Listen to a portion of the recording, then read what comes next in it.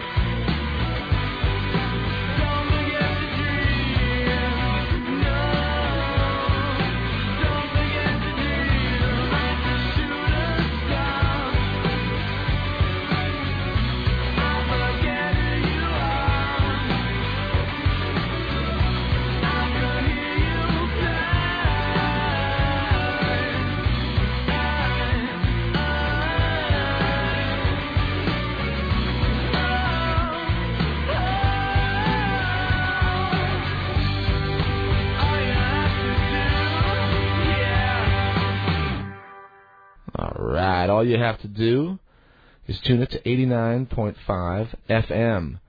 KOPN Columbia. Hi, it's Mike, and it's Radio Orbit on a Monday night, as always, October the 9th, 2006. Pleasure to be with you this evening. And glad you're here with me. All right, so like I said, the 9th of October tonight, our guest, Jonathan Zapp from ZappOracle.com. We'll have Jonathan on the phone in 55 minutes or so stick around. Going to be great conversation with Jonathan tonight. Before I tell you a little bit more about the show, let me say thank you to Debbie Johnson, as always, Free Range Radio Theater, Monday at 10 p.m. every week, just before this program. And next week, great stuff coming up from H.P. Lovecraft. So try to tune in, listen to Debbie every week, 10 p.m., Free Range Radio Theater right here on the Mighty Fine 89. Before that, Kelvin and Jason. As always, jazz plus blues equals weirder and weirder. Actually, tonight, I didn't hear much of Kevin's side of the show, but Jason actually played some great stuff during his half of the program. Tech Radio before that, always great stuff on Tech Radio. Jeff Wheeler coming on 3 p.m. until 5, getting things going for us every Monday with Uncommon Light. And on through the night, coming up, Cheryl Wheeler, or Cheryl Clapton, I should say. Cheryl Wheeler. What do you think about that, Jeff? Anyway, Cheryl Clapton coming up at 2 a.m. after this program, and she'll be taking you through the morning. Okay? All right, big thanks to Dr. Alan Goldstein, The World of Nanobiotechnology, last week. Amazing program with Dr. Alan. As always, interesting stuff coming to us from Dr. Goldstein. All right, talk about weirder and weirder. My God, remarkable, transformative technology on the way, or, I don't know, effectively here, I guess. The question, as always, what are we going to transform into? So, I don't know, but if you didn't hear the Alan Goldstein stuff, it's worth a listen. All right, on the web, if you missed the show. Also, by the way, we had wonderful music, the awesome music of Tobias Epstein and Holy Frog. So thanks to Toby for coming down to the studio and hanging out with me for a little while, too, last week. Okay, if you missed the show, it's on the web, www.mikehagan, Hagan.com. And once you get to the website, just go over to the archives or the music archives, and you can listen to the full program, download the full program, or go download songs from the artist who was featured on the program in any particular week. All right? Okay, tonight, as I said, Jonathan Zapp. He's an amazing speaker. He can spin circles about the 2012 singularity. He knows a lot about the McKenna's work. He's a friend of John Major Jenkins. We'll talk about John's work, I'm sure. Jungian psychology. Energy vampires, what he calls mind parasites. The Tolkien mythos, who knows? Anyway, that's coming up in just a bit, and we'll have the music of ISM throughout the show, as a matter of fact. Wonderful independent music from Brooklyn, New York. I featured the guys from ISM, Andre and his bandmates a few months ago, and it's time to hear from them again. So ISM on the web, www.ismmusic.com. That first one you heard there was Wake Up and Write It Down. So we'll hear some more from ISM as we move through the program tonight, okay? Actually, I think I might do that now. I'll play another song. We'll hear one more from ISM here, and I'll get my act together, come back after that, and got a lot of other things to talk about tonight, okay? We'll do some news. We got space weather coming up in a few minutes. And as I said at the top of the hour, at midnight, Jonathan Zapp. And if you want to get a leg up, hop on the web, www.zapporacle.com. And you can see what Jonathan's all about. And you can also do that from my site. If you just go over to mikehagan.com, you can link right over to Jonathan's site from my front page there, okay? All right, this is ISM. Great stuff from New York, independent music. And this is called The Fill. Back in just a minute, it's Mike. You're listening to Radio Orbit, KOPN Columbia, 89.5 FM. Indecision, aching, mind races. If it's good for me, why am I breaking?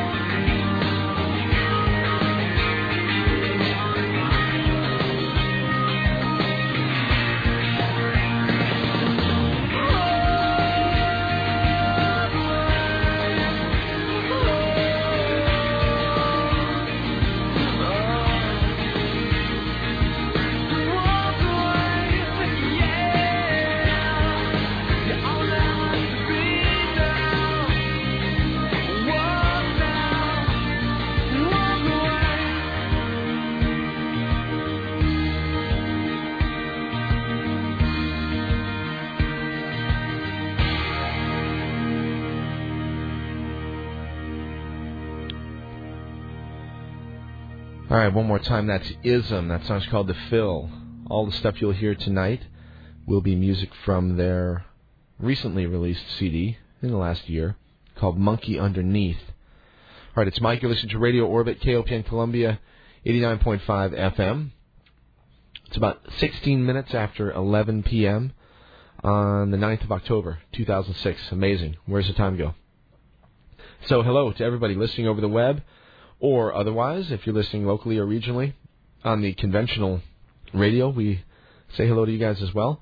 And we are, of course, streaming right now and every week via Cosmic Waves Radio Network on the web at www.cosmicwavesradio.com. Thanks to all the girls and guys over there for making it happen live on the net every Monday night for us.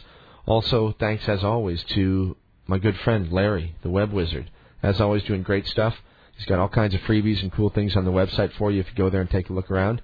So do that, all right? Peek in at Mike Hagan, HAGAN.com, and jot us a note and let us know what you think about the website. And Larry's got a bunch of stuff there that you can grab for free just for doing it, okay? All right, also, art, music, and all the people that have been sending it. Thanks so much. And we'll play it and show it if you send it to us. All right, I'll do my best. And music tonight, as we've been hearing already, from a wonderful independent band from Brooklyn called Ism. And that's how I found these guys. All right. So you can do the same thing if you're interested in sharing your art, your music, whatever it is. Send it to us, poetry, literature, anything. We'll get it up on the web and share it with other people, okay? All right, check it out. As I said, let us know what you think. Mike Hagan, HAGAN.com. You'll have access to everything that we're doing over there, and just go over there and take a look around, all right? All right, the forum is up and revitalized. Lots of great discussions happening over there. The live chat room up and active this evening. Hello to everybody there. Soul and Zero Fly and whoever else, the Bards over there, I think. Mantwin Bard. Hi, you guys. Hi, Michael.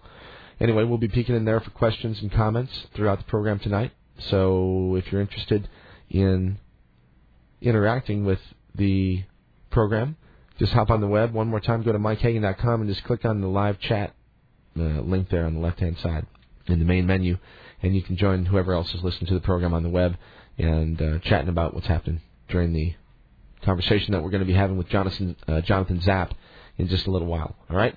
All right, my email address, for those who'd like to get in touch during times when I'm off the air, is orbitradio, ORBITRADIO, at AOL.com. All right, orbitradio at AOL.com. One last time, www.mikehagan.com. And tonight, Jonathan Zapp. Going to be an amazing program. He's something else. Jonathan can talk about all kinds of different things that I'm interested in, that you guys are most likely interested. So we really didn't box this one up too much. Not sure what we're going to talk about. There are a lot of different things that we could touch on. So we'll just sort of say hi to Jonathan, ask him a few questions about himself, and just see where it goes. But looking really forward to having Jonathan on the air with us in just a little while here. And also I want to mention, it's really not official yet, but next week I'll be doing it for real. But we actually start tomorrow. Is our one of our annual pledge drives. We do 2 or 3 pledge drives a year here at KOPN to raise money for the station and keep independent radio on the air in mid-Missouri and on the web now, sharing the stuff that we do here with everybody around the world, whoever has the gumption to listen.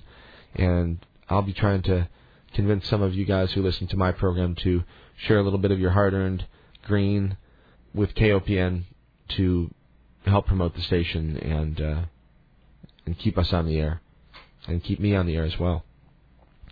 You know, I do this streaming thing every week, and it's because of a gift, basically, from the people at Cosmic Waves Radio. They are a 24-hour-a-day online internet radio station, and of course they're looking for content. And one of the owners of Cosmic Waves was a listener of my radio program, had heard some shows from the archives. You know, he doesn't live here in Missouri, lives actually in Philadelphia. There are 3 primary guys, as a matter of fact, in Cosmic Waves. One's in Philly, one's in Amsterdam, and the other one's in China. And they do a great job of setting up this internet radio station thing, and they do it in a way where let's just say they're very smart about the way they operate their business. All right. At any rate, they basically allow me to stream my program through their network once a week, and they give me this 3-hour time slot on Monday evenings, and and I give them Radio Orbit, and so it's a trade basically. So it doesn't cost me anything, at least at this point, to do it, and I'm so appreciative of the people at Cosmic Waves for allowing me and for giving me this opportunity to stream the show live to everybody out there on the web, because I have many more listeners out there on the web than I have here locally, quite frankly. So all of you out there, whoever and however you're listening, thanks, and I appreciate it. But the point of this whole conversation that I'm having with myself here is about KOPN and about how we are about to embark on our own digital evolution, and we're working really hard to set up a regular stream for the show and for all of the shows for KOPN in general, 24 hours a day, and it would be obviously a live stream that is now initiated here from the station, and it would be KOPN stream. It wouldn't be me piggybacking on Cosmic Waves, although I'll continue to broadcast via Cosmic Waves as well. But for the other people, all the other shows on KOPN, that aren't fortunate enough right now to have somebody like Cosmic Waves allowing them to stream, we're going to be able to do it, for everyone. And there's a lot of great programming on KOPN. And I'm really happy that we're embarking on this. But it's a money deal, and we're going to be trying to raise some money in order to help us do that, among other things, just keep the station operating. But for me and for my listeners, I think this is one thing that would really, that really should strike with my listeners, is because of their affinity to the web and their recognition of how important the internet is, and being able to broadcast these shows over the internet, both live and then archive them for future reference. So anyway, we'll be able to do that through KOPN very soon. And guess what? It's going to cost about $60 a day for the station to do this, and that's the kind of money that that I'm trying to help raise. So anyway, between now and the next couple weeks, anybody out there, if you're interested in helping us out, just hop on the web and go to KOPN, KOPN.org, and it's real simple to help the station out with a little bit of just a donation. Any amount that you can afford is greatly appreciated, and there are lots of cool little thank you gifts and stuff like that you can get for donating and for becoming a member here at KOPN. So on the web, one more time, KOPN.org. If you appreciate what I'm doing and you're interested in helping community independent radio stay alive and thriving, then help us out. Because gosh, you guys, there are not that many of us anymore. There used to be so many of these independent community radio stations that did not have corporate involvement and hence bias. And I think in the mid-'70s, there were some 300 community radio stations in the United States. And now there's 33, maybe 32 now. So, a 95% loss or decrease in the number of these types of stations over the last 30 years.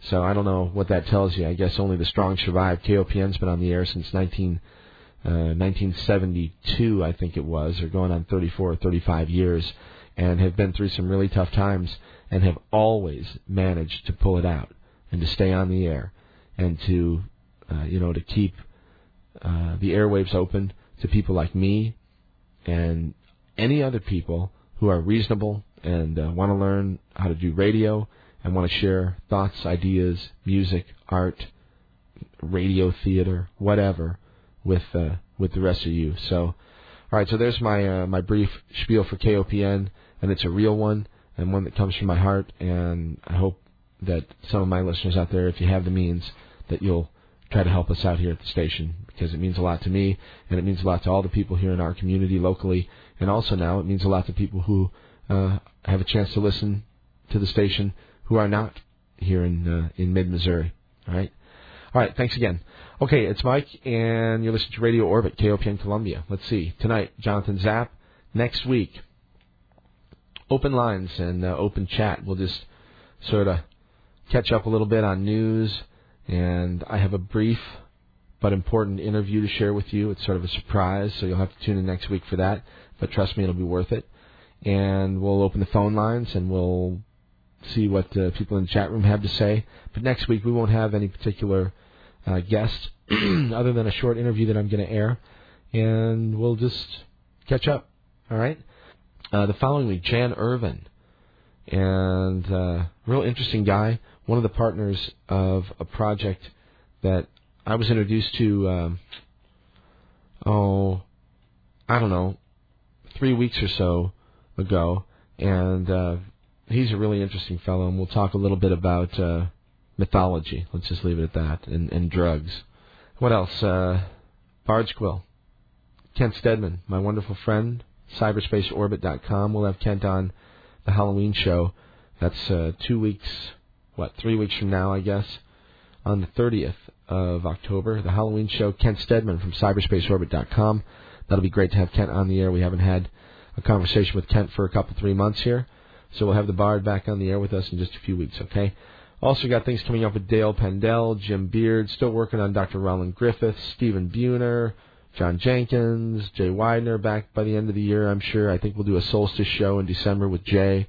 And, I don't know, maybe have somebody join him on the air. We'll see how that all works out.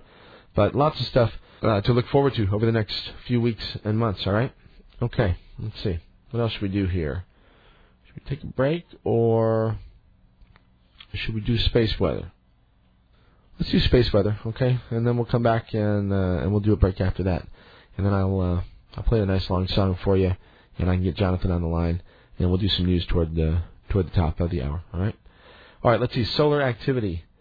Today, if you're an amateur astronomer and you're looking at the sun, you got to see a beautiful prominence dancing along the southeastern limb of our star up there. There's some interesting imagery, as usual, up on the web over there at spaceweather.com. This prominence is sort of a typical thing that happens, but it's beautiful to watch and to look at.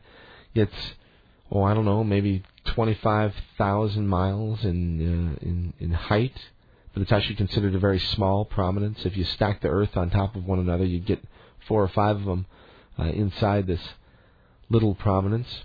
But it just shows you how big the sun is. And little bitty features on the sun like this are actually, quite large in scale compared to, the size of the Earth and the size of human beings and this sort of thing. Sort of like the way an ant feels when you're lighting firecrackers or something. I don't know.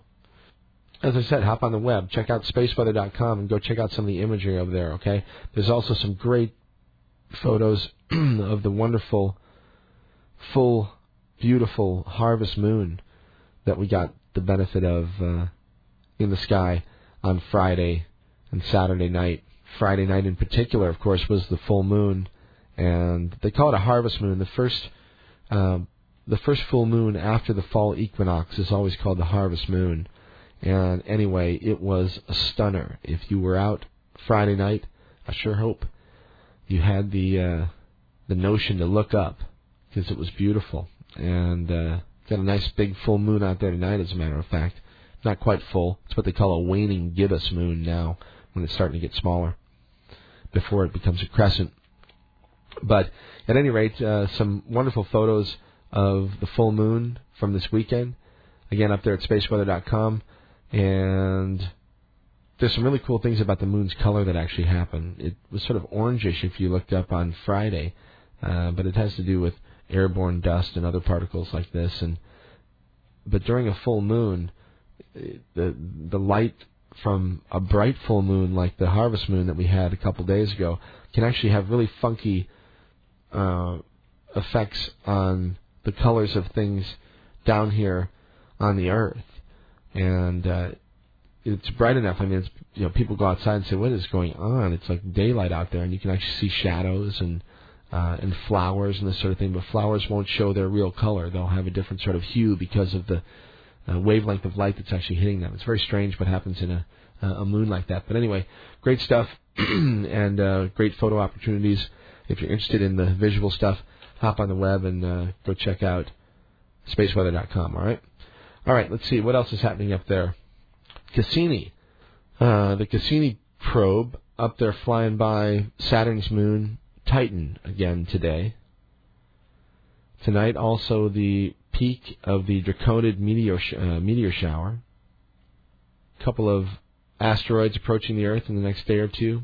One in particular that I thought I'd mention, the Bill Haley asteroid, 79896. Honestly, Bill Haley. This is not Halley's Comet or Halley's Comet. Although Halley has some asteroids, too, that were named after him. Not just the famous comet. Anyway, what else? I'd like to talk about these conferences and stuff that are happening. Listen to these that are going on right now. The 17th Annual October Astrophysics Conference in Maryland. Radiation backgrounds from the first stars, galaxies, and black holes. The Coimbra Solar Physics Meeting, Physics of the Chromospheric Plasmas. Here's one. Listen to this. October 9th through the 13th. The At the Edge of the Universe Conference, the latest results from deepest astronomical surveys. The workshop for doing business with the Jet Propulsion Laboratory. That's got to be a good one. How to do business with JPL. You might follow that link. That's probably an interesting one. Anyway, let's see. Tomorrow, the 10th of October, there's a moon of Neptune called Triton that was discovered in 1846. So what's that? 160 years. The 160th anniversary of William Lassell's discovery of Triton, a moon of Neptune.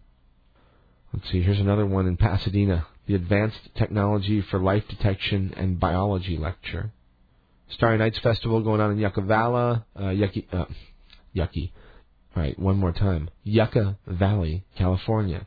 Starry Nights Festival, October 13th and 14th. And the Sally Ride Science Festival in L.A., October 14th, all right? It's Monday, almost Tuesday, October 10th. What's the moon doing?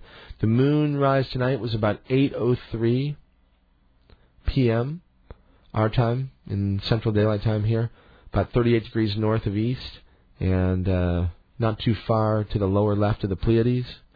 As it got a little bit later tonight, 8:30 or so, you'll see, or you would have seen Aldebaran, the Eye of Taurus, rising, and a little bit down to the right, and to the lower right of the moon, maybe 10, 12 degrees. What else do we have happening out there in the sky? By about the middle of the night tonight, actually even late, early morning, I guess, the moon will be really high up in the southwest sky. Aldebaran will be about 10 or 12 degrees below, and the Pleiades down to the lower right. Well, a few other stars I've mentioned, Elnath. And, well, I'll tell you something. You know, as daylight savings time goes into effect, these really dark mornings are pretty cool for following the moon's progress as it moves east against the wonderfully bright stars of the zodiac when it's dark like this. And from now until probably the 20th of October, you'll be able to watch the moon go past Castor and Pollux and the Gemini twins, Saturn, Regulus, the amazing Heart of Leo, Regulus, and on into Virgo. Same sort of thing is happening on Wednesday night. The moon will rise about an hour later, about 9 o'clock. And, well, just hop on the web and go sniff around for information about sky watching, and you can see all these different things and learn a lot about the stars up there above your heads and the moon and the Earth itself. I love all these conferences, though. I love this one about at the edge of the universe, whatever that means. They don't even know what's at the edge of the Marianas Trench. Anyway, all right, it's Mike, and let's take a break here. We'll play another song from ISM. We'll come back and talk about some news and whatever else I've got on my mind for the next 15 or 20 minutes, and then we'll have Jonathan Zapp with us on the air for the next 2 hours from midnight down through the finish of the program. And you can find information about Jonathan on the web. It's Zapp Oracle, www.zapporacle, ZAPORACLE.com. All right, zapporacle.com, and you can link there directly from my site at mikehagan.com as well.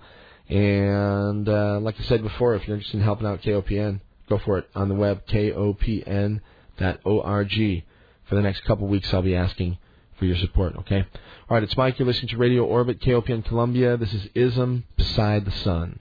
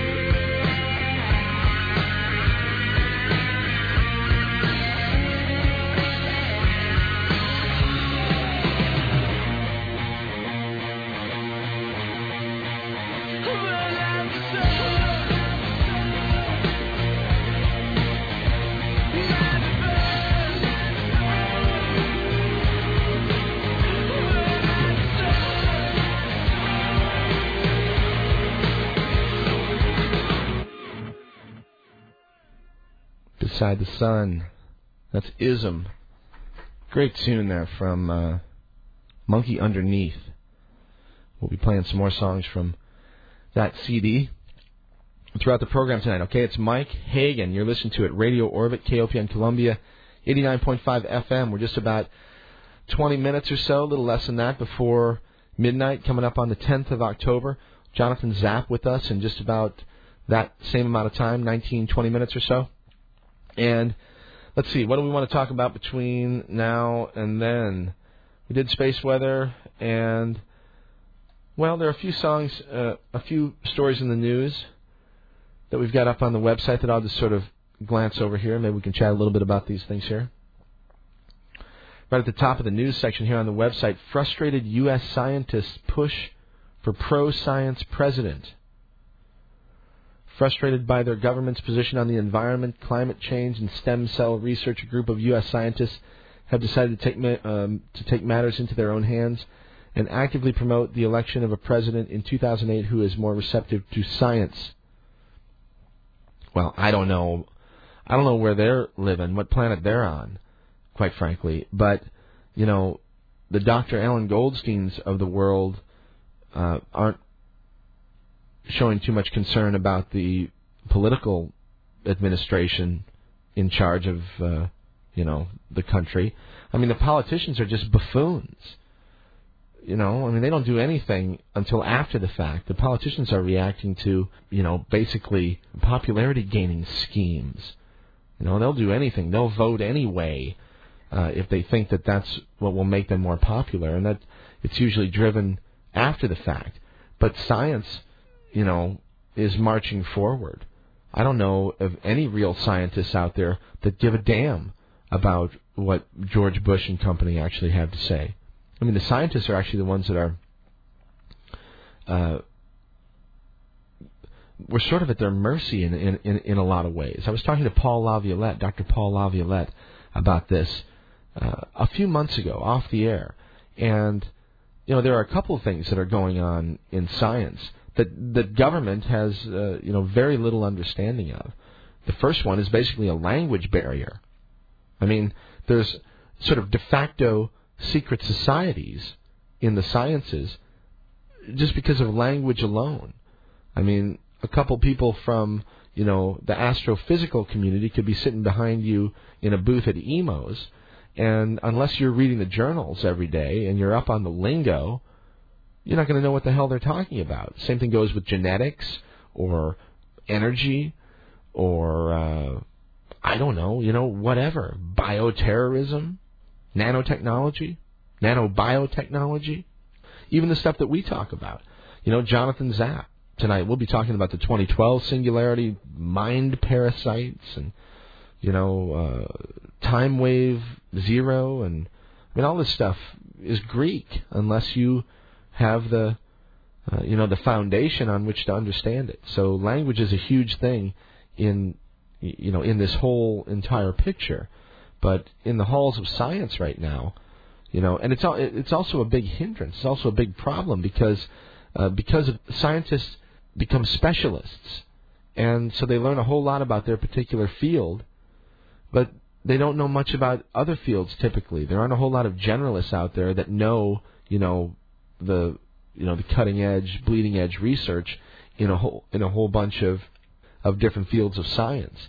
And these days, it's important that we do that because, so many things that happen in one particular area could have profound implications in other areas, and many times those researchers aren't even aware or understand the language in the other areas. So, anyway, science, as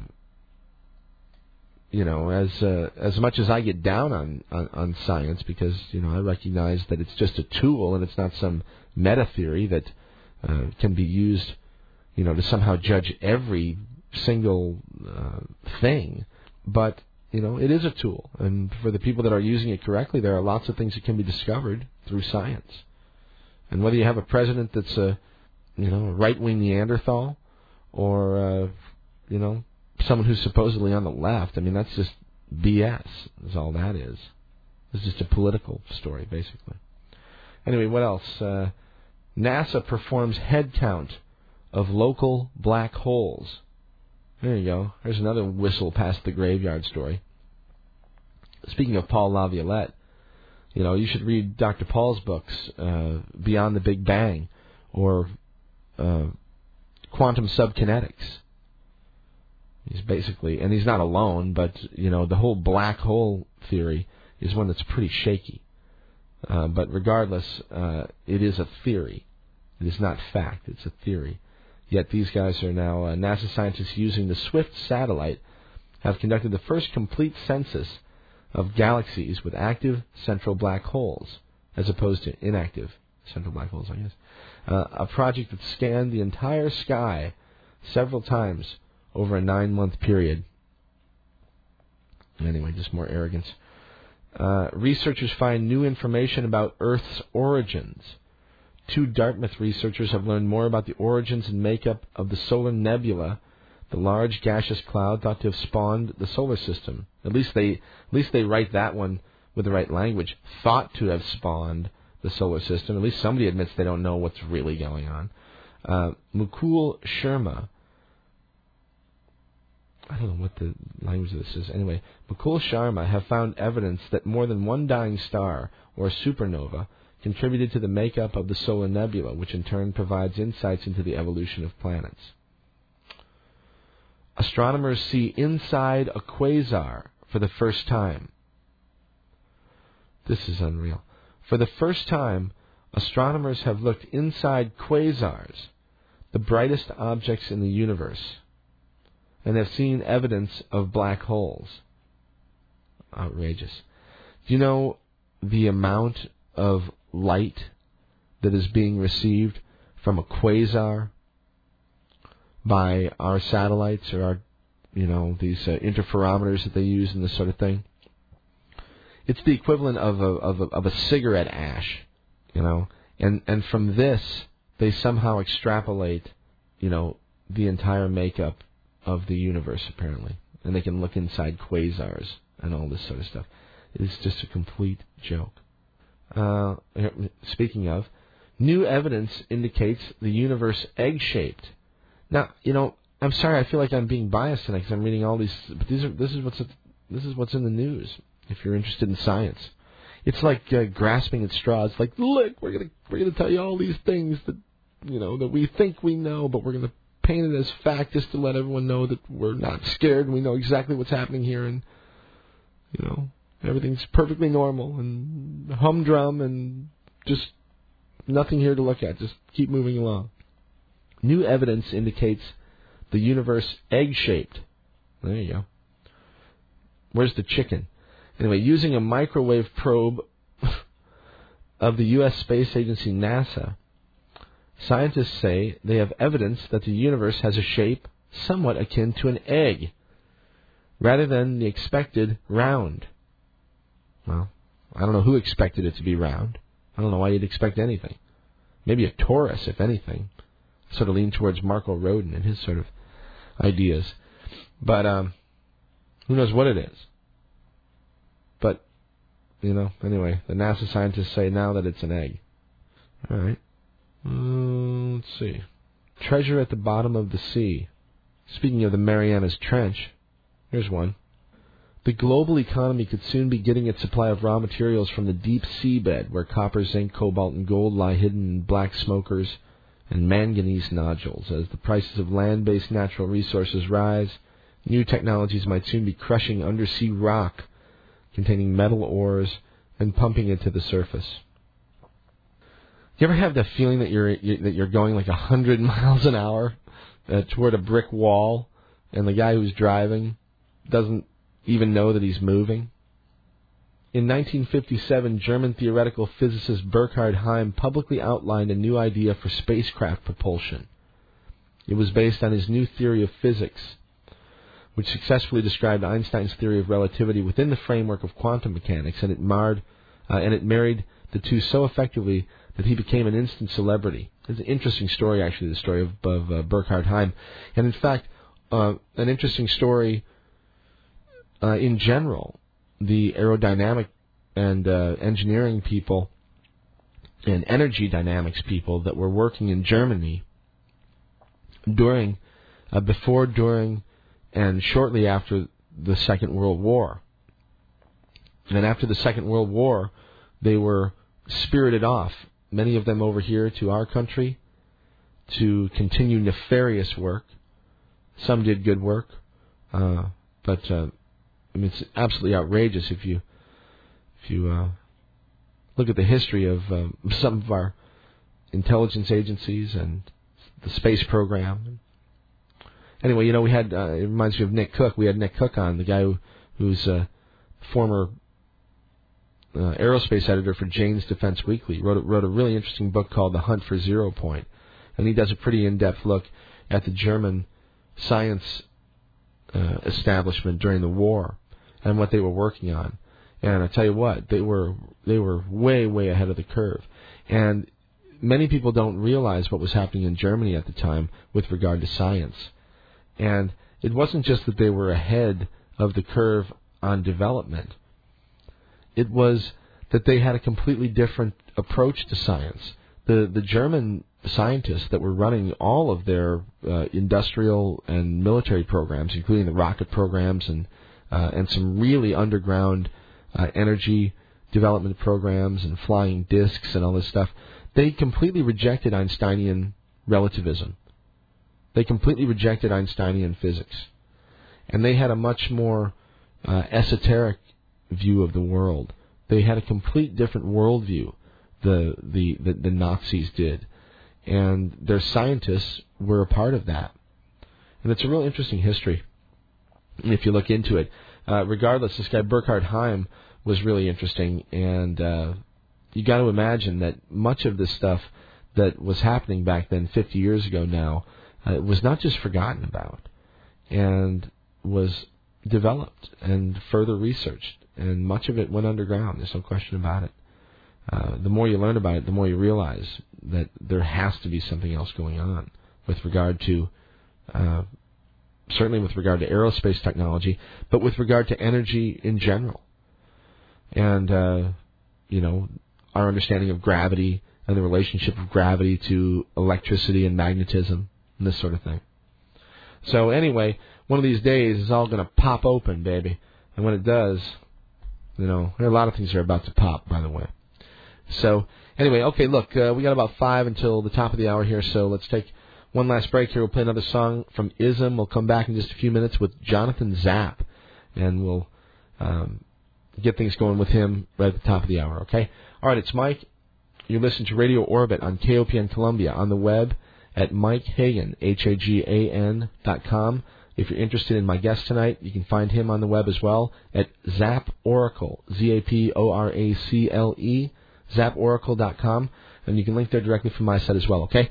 All right, back in just a minute with Jonathan Zapp. All right, it's Mike. You're listening to Radio Orbit, KOPN. Back in just a moment.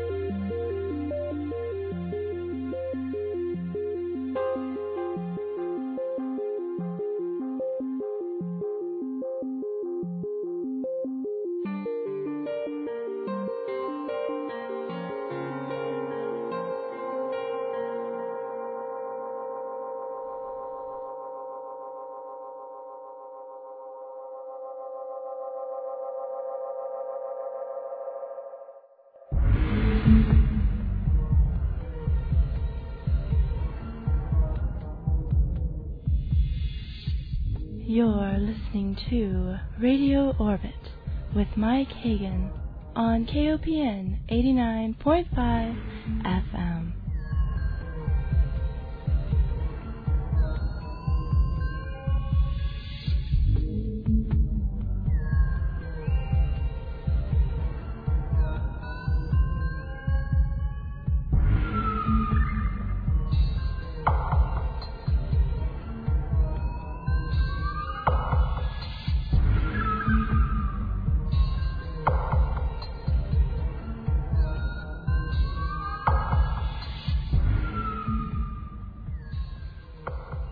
All right, hi everybody, it's Mike.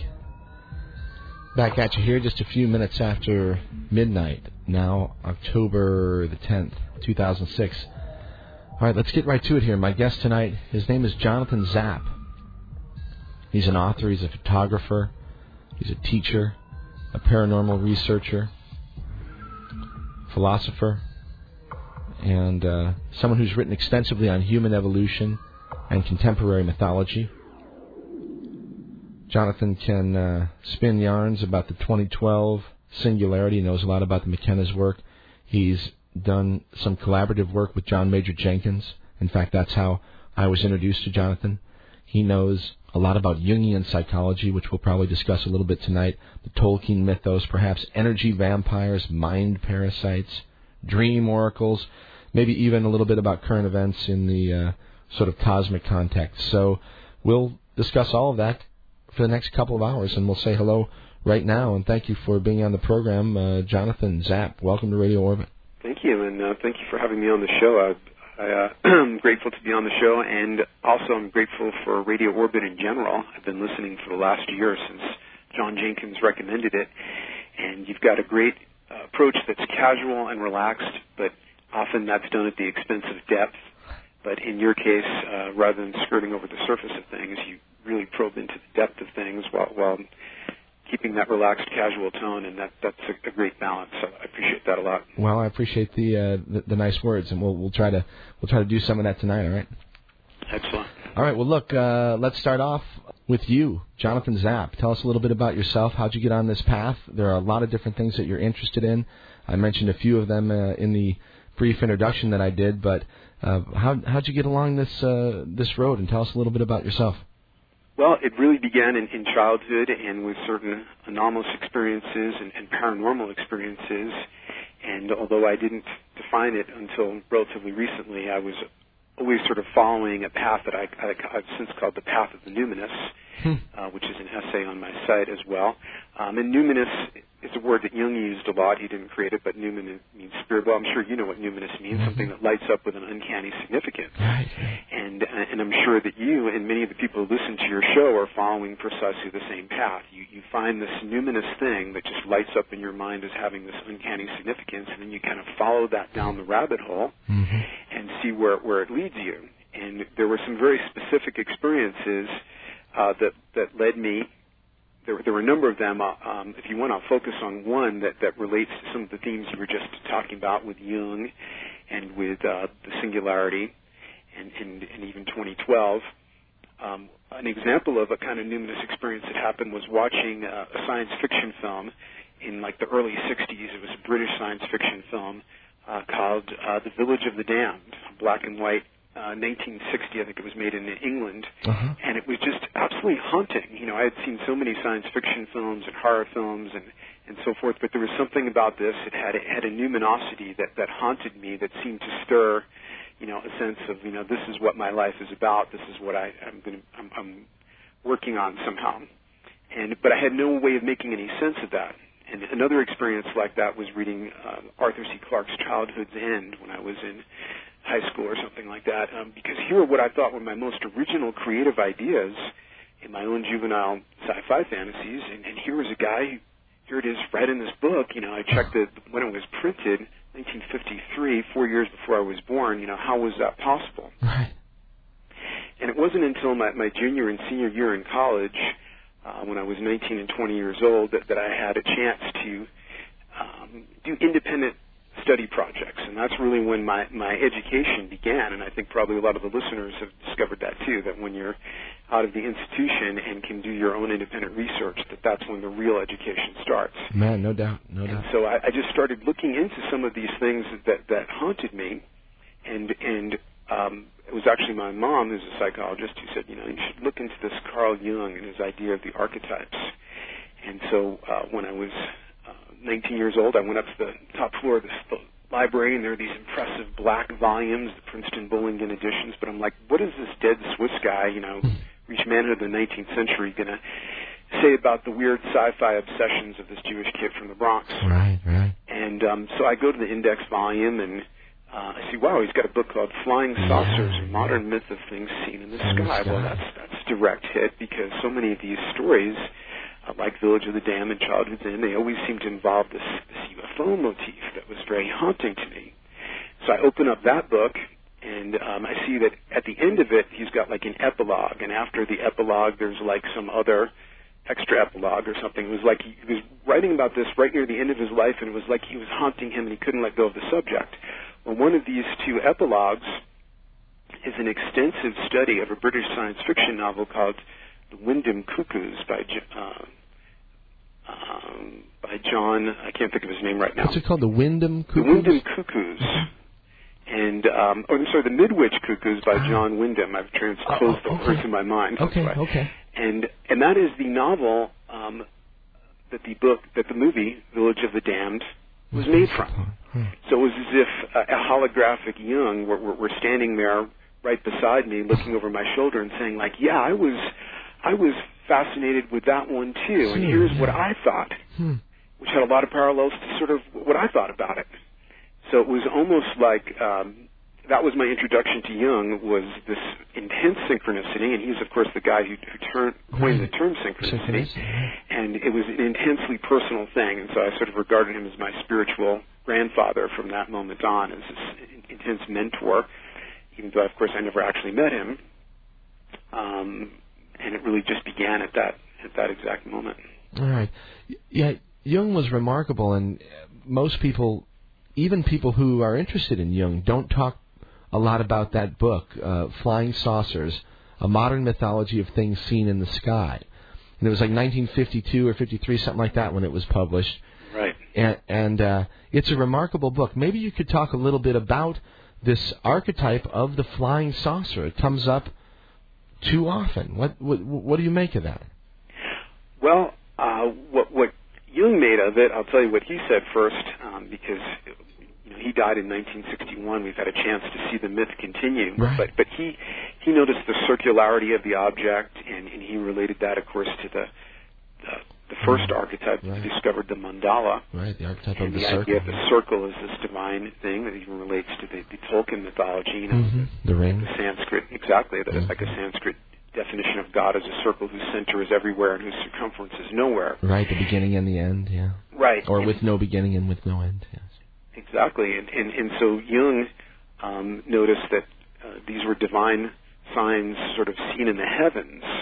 And he kind of expected that some weird things were going to come out of the collective mythology, because he felt, and he also experienced in his own childhood, this vacuum in terms of the collective mythology. He felt the Christian myth had been on the decline for quite some time, and he experienced it in his own life because his father was a Protestant minister, but his father's conviction was actually very superficial. Right, He didn't really even make sense of the Christian myth, and admitted that to Carl, who was really taken aback by that.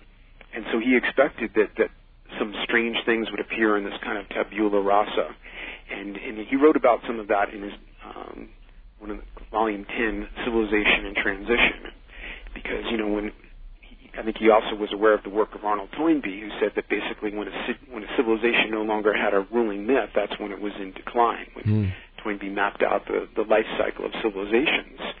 And so here was sort of like the beginning of a new mythology coming into being, a new and sign seen in the heavens, and a new set of beliefs.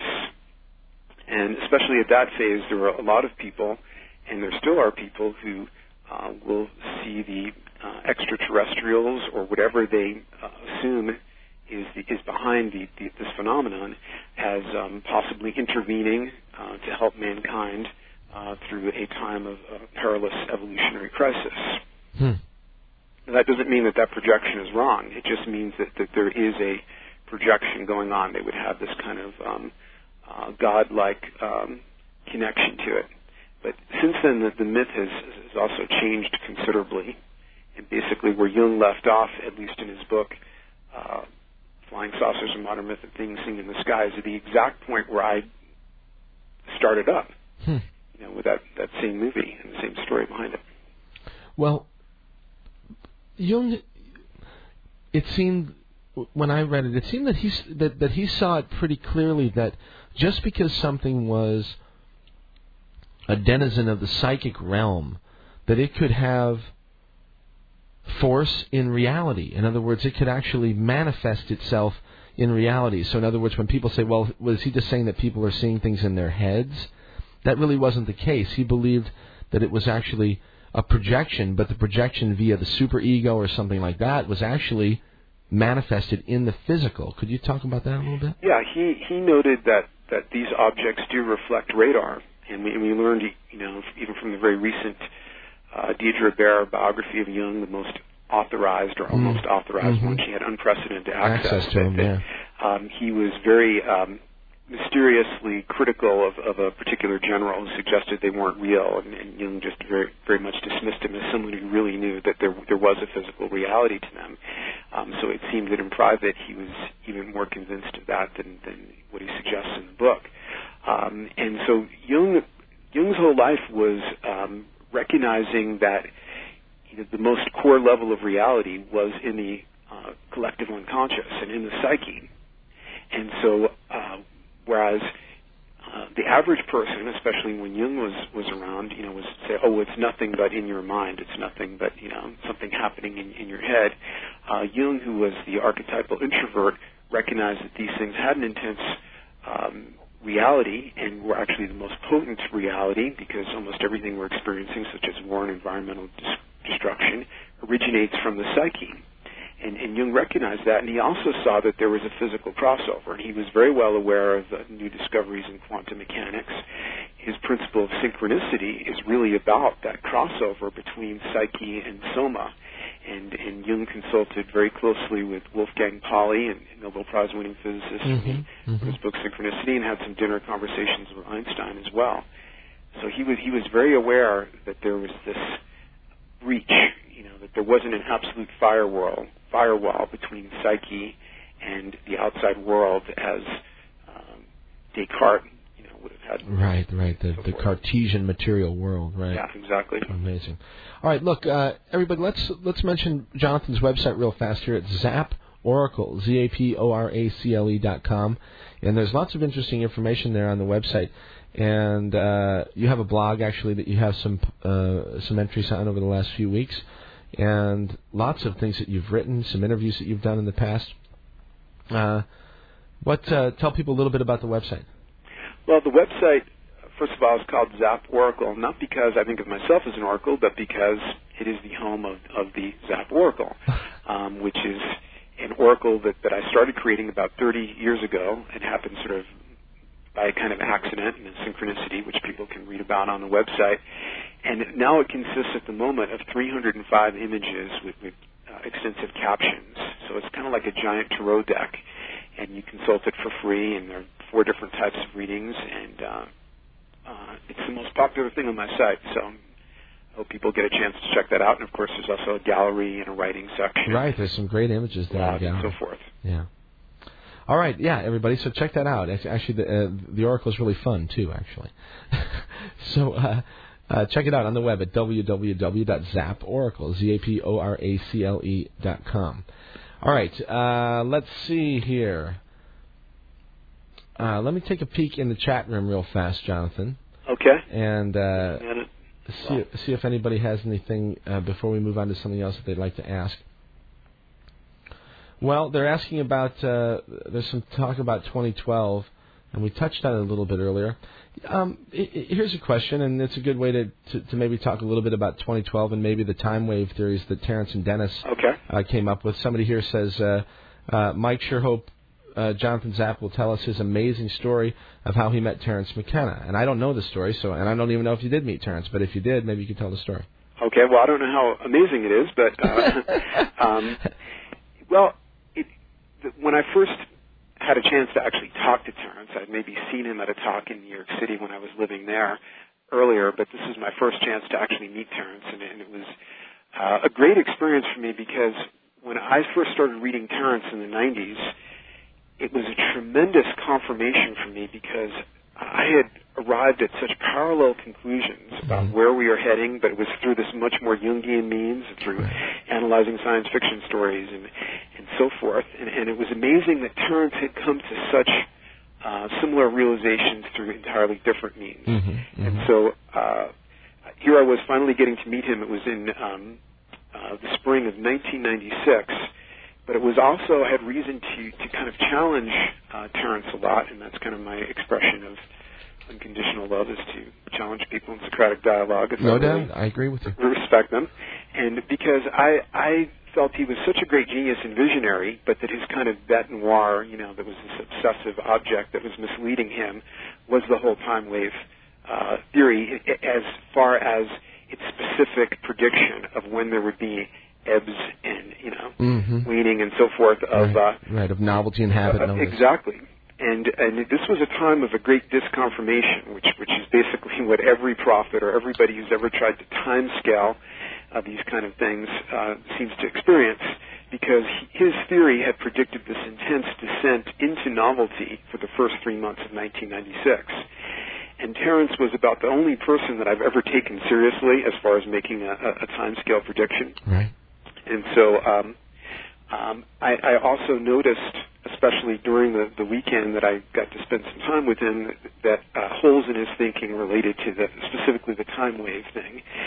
But even, Terence was such a great genius that even where he might have been kind of astray somehow, underneath that were these incredibly important and absolutely true insights. I think that this is the thing to notice about seasons of time, and even about your own day, and the variety of days where you have one day where, you have 3 synchronicities before breakfast after waking up from a lucid dream, and other days that just seem very mundane. And so I think his insight that there is a flowing and ebbing and flowing of novelty and habit as we go through time is just an amazing insight. And I think his ideas about the singularity were amazing. But the specific predictions of Time Wave 2000 didn't seem to hold up. And of course, some years after that, there was a fix of Time Wave because he developed this critic who was very mathematically adept, and Terence made some fixes to it somewhere near the end there. But I never. That was the disconfirmation experience for me in '96. But I got to challenge him, and he made it made some admissions, like I said, like, well, Terence, in one case here you're locating this descent into novelty at the birth of Muhammad, and other times it's like after somebody's already been alive and created their creation that has caused novelty. So where do you locate it, when a great figure is born or after their work has had some effects? Well, you're right. Novelty is a slippery concept. Right. Like anything, when you start to look really closely, I mean, and interestingly enough, I think that Terence was the first one that would probably, he'd love to argue against scientism. Right. He did that so eloquently. He really did it eloquently, and yet, the time wave theory, he struggled to make it fully scientific. You know what I mean? And I think that it's sort of, it doesn't surprise me, or it won't surprise me, if the time wave was, particularly accurate or not. But like you say, within all of this work, there was some tremendous insight that came from Terence. Yeah, and he was very open to other points of view, because he was very supportive of John Jenkins, for example, and wrote the introduction to his book, Maya Cosmogenesis 2012, even though if you look at their two perspectives, they couldn't be more different. They're almost polar opposites as far as their view of what's going to happen as we approach 2012. Let's talk about that a little bit, because I think a lot of people assume that those views were concurrent. Yeah, and they're really not, because John emphasizes this large zone of time. I think he was on your show recently and talked about it's sort of like from 1992 to 2012 or 2020 or something like that. I remember he gave like a 30-year period, because basically lining up with the galactic center is not something that happens at a specific moment. So, Right. He talks about it as a zone of time. Mm-hmm. He's very influenced by the perennial philosophy, as is Jay Widener, and the whole idea of the cycling of these great ages. And so we're sort of on the cusp, but even 30 years is a pretty thin slice of time if you think about it. Right, when you look at the grand scheme, yeah. But Terence had a very different idea, where he saw like the last few seconds before midnight or something on the eve of December 21st, 2012. There'd be more novelty in those few seconds than in the thousands of years that preceded it. So basically, he saw a situation where you would have this unbelievably radical exponentiation of novelty going on, and there'd be this absolutely a singularity would occur, and it'd be an absolute rupture of plane and a complete departure from what had come before. Right. And now, what's interesting about that is that although I don't buy into that as a specific prediction, though I'll be thrilled if it happens, I can see scenarios in the work that I did before I even read Terence foresaw and sort of showed bubbling out of the collective unconscious a kind of scenario where exactly something like that could occur, where you could get in a few seconds more novelty happening than in thousands of years that precede it. And here's what it is, very briefly. It served a great evolutionary purpose to build up a kind of firewall that relates to the ego, the structure, psychic structure called the ego, of separating us from other people. Because I think group telepathy is kind of more the norm in nature than the exception, like schools of fish, sure. flocks of birds, and so forth. Right. Roots of trees, all these things. But it turned out that bringing down that group telepathy, and that bond with the overriding bond with the group think, and so forth, was a tremendous engine of novelty. It allowed tremendous individuality to come into existence, and much of it richly pathological, of course. Because you don't get a big top without a big bottom, like a Tom Robbins character says. It's just the Taoist nature of things. The light and dark have to come together, and so that process, that engine of novelty, has continued up until the present, where we've now hit a kind of evolutionary cul-de-sac. Because with that feeling of separation, now we can have people who be willing to destroy the very organic matrix that they're part of, because they're looking out for number one, or they have this their perspective is based on separation. And so what my work related to the singularity archetype indicated, which was so close to what Terence talked about, is a scenario where you would have a sudden eruption of group telepathy, and where it would not homogenize individuality, like in some sort of Buddhist scenarios where you're just sort of composted back into the background of zeros and ones, but where individuality is incredibly enhanced by its interface in an unprecedented way with other individualities. And you see models for that, for example, in the Dune books. I don't know if you're familiar with Frank Herbert's.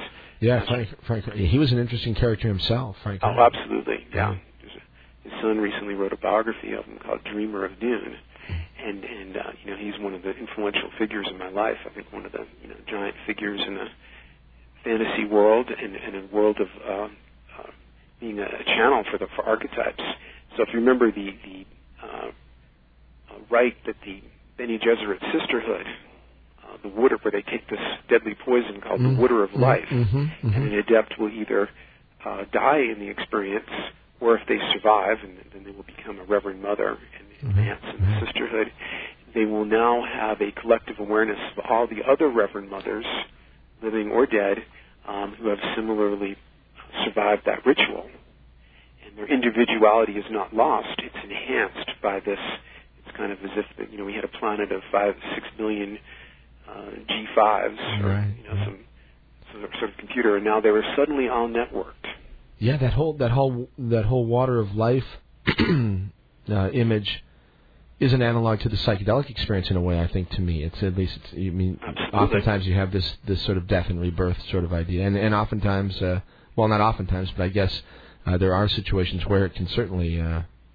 The pharmacology might not kill you, but you might be dangerous to yourself. Right, and I think Terence, of course, emphasized how much psychedelics could be an evolutionary catalyst. But what I would expect would be the thing that would trigger this sort of situation would be something that threatened the entire genome, a species-threatening event. Because, as both Freud and Jung noticed, organisms are very conservative. They do everything to maintain that homeostasis, that dialed-in equilibrium. So to get a tremendous change, a quantum kind of change, then I think that the whole genome needs to be threatened. And we're doing everything possible with all our human ingenuity to bring about exactly those kind of scenarios. So maybe everything's going exactly according to plan, at least from a natural standpoint. In other words, if nature is pushing for the furtherance of intelligence or complexity or novelty or whatever you want to call it, I guess, it has to go through periods of extremism in order to push it hard enough to make the shift. Absolutely. That was recognized in the I Ching with the principle of shock, which was both a hexagram and a trigram. And it was kind of amazing because both Terence and I had such parallel thoughts on the subject of the I Ching before I even encountered Terence, starting in the 70s, and even came up with a similar sort of parable. And let me tell you what they were, just so you can compare them. The example that I used to get people to think out of the box and to realize that things that man was doing, including environmental destruction and so forth, could actually be, first of all, they're not apart from nature. Anytime people use the word natural, they're engaging in some kind of sloppy thinking. That's right. And Terence recognizes, nothing is outside of nature. Right, everything, even all of our technology, everything is part of it. Right. As Terence put it, nature created a technology extruding primate. And the scenario that I used to represent this, I would talk to people about it, was that maybe the ideal evolutionary scenario would be a massive thermonuclear war. Because only in that circumstance, with that many spirits leaving the body all at the same time, with that much interrupted will to live, that might be the thing that would create the next, what I call homogestalt, the next transcendent human organism that would have this greater global telepathy and so forth. And I didn't mean that to be totally taken seriously, but just as a think-out-of-the-box example. Right.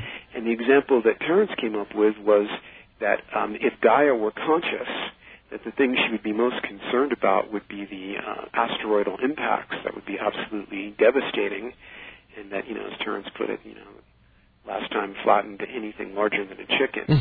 And that was another part of his genius, was his eloquence and his ability to come up with those colorful phrases. And therefore, if she were conscious, she would create this technology extruding primate that would act as the ultimate gardener's tool to create nuclear-tipped projectiles and deep space radar to act as an immune system for the planet. Yeah, and also to create a technology where they could leave the planet and bring the gene swarm somewhere else. Right, and you probably were struck like I was by the recent Stephen Hawking news conference where he said, if you guys want to survive, you need to get off planet. Get off planet, yeah. I mean, in many ways, it's a frightening scenario, the global thermonuclear war scenario. But it is one that I recognize as a possibility for something like that, because I do think that it will have to be something significant, because, just a tremendous amount of pressure is required, I think. Right, like the water of life. It either kills you, or it pushes or you. It evolves you. And we need that kind of pressure. So it's like, if you take the hallucinogen as a metaphor, it works very closely, that you need some kind of shock, incredible shock to the equilibrium, but it stimulates vision. And suddenly, when we're all that threatened, then maybe, individual differences will somehow be compensated by this tremendous global awareness. And it was Cool. interesting because we both saw that 2012 video that Jay Widener and Sharon Stone produced. And Right, wonderful. I noticed that at least a couple of the people on there, Jose Aguirre, and I don't always agree with him on things, and Jeff Stray, that they both referred to that possibility. So that interested me quite a bit, that they made this an association. Yeah, I think so too, because as we're talking about it now, I'm thinking that perhaps the threat of global thermonuclear war will push us or some of us off planet. Maybe that's part of the plan too. That's maybe a little bit more of a rosy plan, but regardless, I think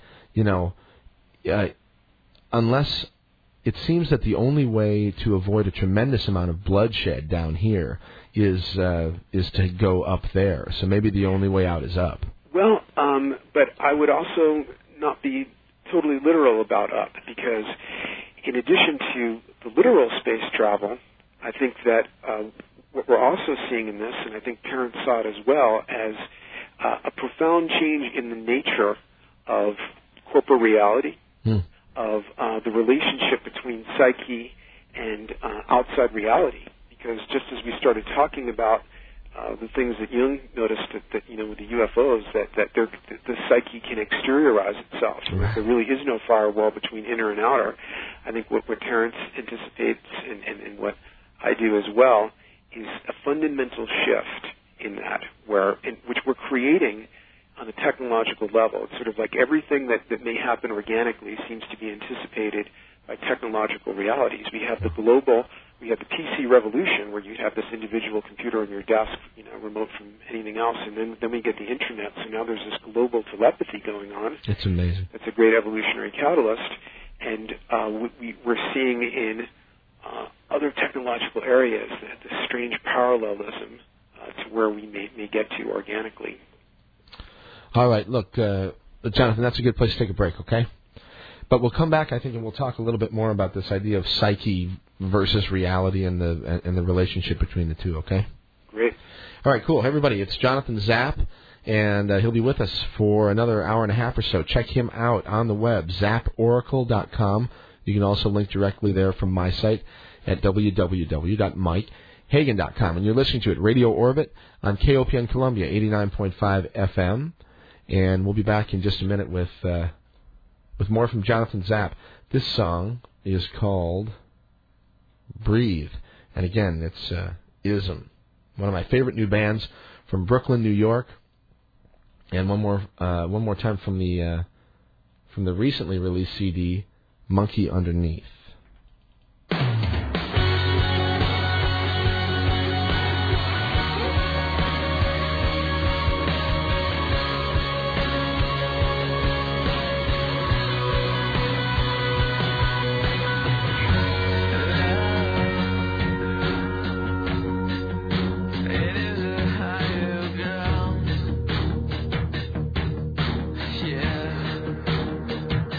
Beyond the image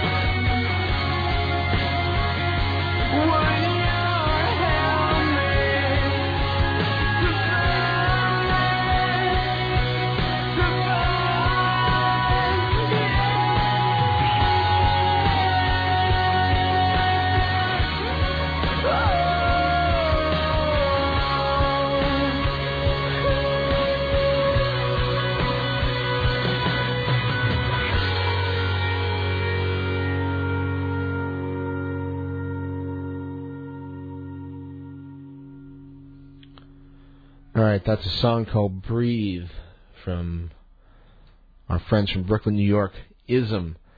Hi, everybody, it's Mike. You're listening to Radio Orbit, KOPN Columbia, 89.5 FM. Got to take care of a little bit of business here. Back in just a few seconds. Did you ever wonder what elementary students think about? Tune in 3 o'clock Tuesday afternoons on KOPN 89.5 FM. Come with us. Travel into the minds of elementary students at 3 o'clock Tuesday afternoons on KOPN. Tune in to hear. The Expressive Art School Creative Writers. There you go. Good, great stuff there. We've got kids getting involved with Station 2 as well these days, and so getting into the minds of elementary school children. You'll learn a lot, trust me. All right, what else? One more thing here. Program support for KOPN comes from Colors. Colors is an educational organization made up of local independent businesses, community organizations, and citizen members who would like you to know that entrepreneurship fuels America's economic innovation and prosperity and can help families move out of low-wage jobs into the middle class. Information is available at colorsalliance.org. Colors Dollars participants for the upcoming fund drive will include Haas's Market and Rotisserie, La Bonne Vie, and sub shops. Okay, there you have it. It's Mike. Radio Orbit about 20 minutes before 1 a.m. on now the 10th of October 2006. My guest is Jonathan Zapp. You can find information and lots of other things about Jonathan on the web at ZapOracle, ZAPORACLE.com. And you can also link there from here on out on my site at MikeHagan.com. And we'll have this show up in the archives like we always do sometime tomorrow probably. So anyway, Jonathan, hi. Thanks for sticking around. Glad to be back. All right. So look, before the break there, we're talking about,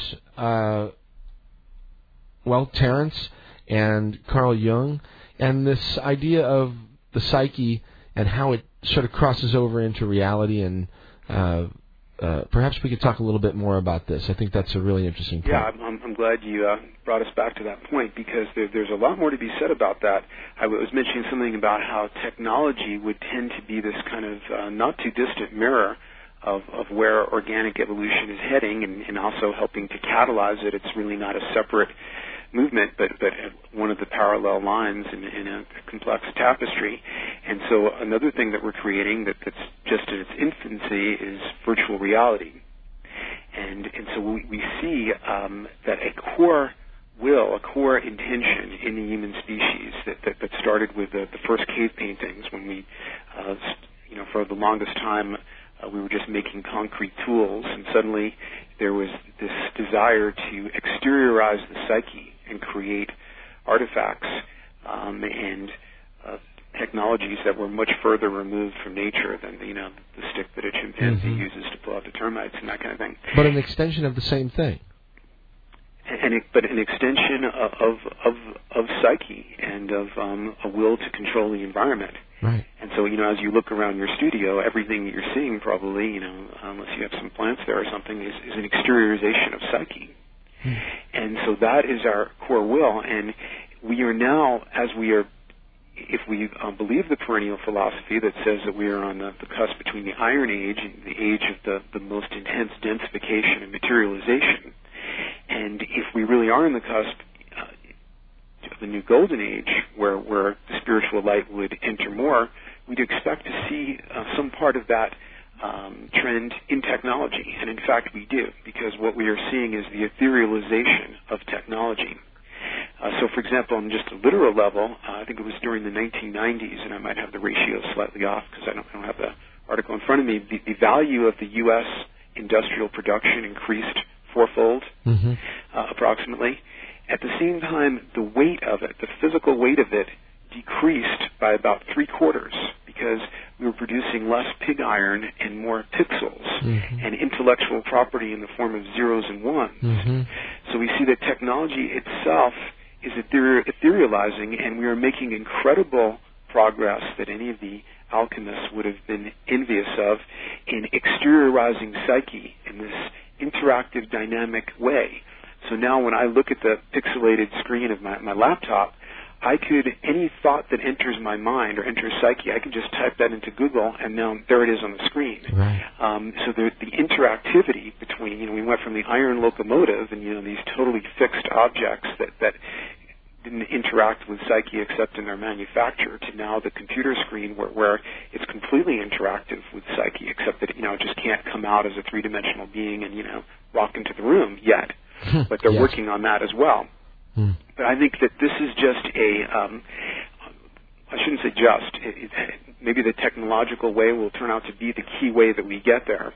But we are working on a program while we are fraying that fragile organic tether that's holding us to the corporeal world and doing everything we can to put swords of Damocles over our head and threaten the fragile organic matrix that keeps our bodies alive. Right. At the same time, we are incredibly empowering ourselves in the ability to exteriorize psyche.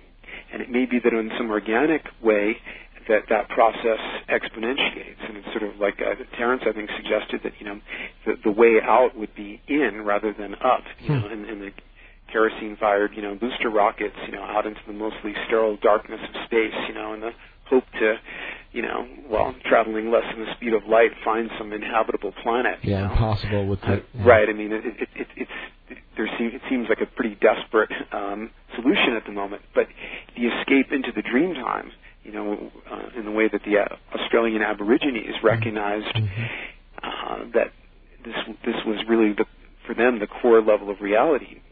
And basically, I believe that every incarnation, it's like the heart has an expansion and a contraction, the systole and the diastole. We have the waking time and we have the dream time. Yeah. And in the dream time, the relationship between externality and psyche is different. There's a different physics of reality, but it's not absolutely different. But here's what the difference is. In the dream time, everything is a synchronicity, unless your dreams are invaded by outside entities, which is another story. But yeah, we may talk a little bit about that later. So. Right. But basically everything in the dream world, in the dream environment of a dream that your psyche creates, is a reflection of psyche. And so therefore everything is a perfect synchronicity. It's a perfect parallelism. Some people could say, well, it's not a synchronicity because it's causally created. But there is this parallel between inner and outer. Now, when that happens in the waking time, we call it a synchronicity. And it seems remarkable to us in some way. But in the dream time, and this may also be the same physics that the UFOs seem to obey, psyche and soma are much more closely bonded together, as they would be in a futuristic extrapolation of virtual reality. So this is a core will, and this will expresses itself even in things like body image disorders and so forth, where we rebel against the limitations of the corporeal body. We want our bodies to be as plastic and shape-shifting as our technology is becoming. And so, people undergo the surgeon's knife and tattoo and pierce themselves in very painful and laborious efforts to try and get this very stubborn and unyieldingly, mortal corporeal version 1.0 body to be as shape-shifting and plastic as our computer screens are.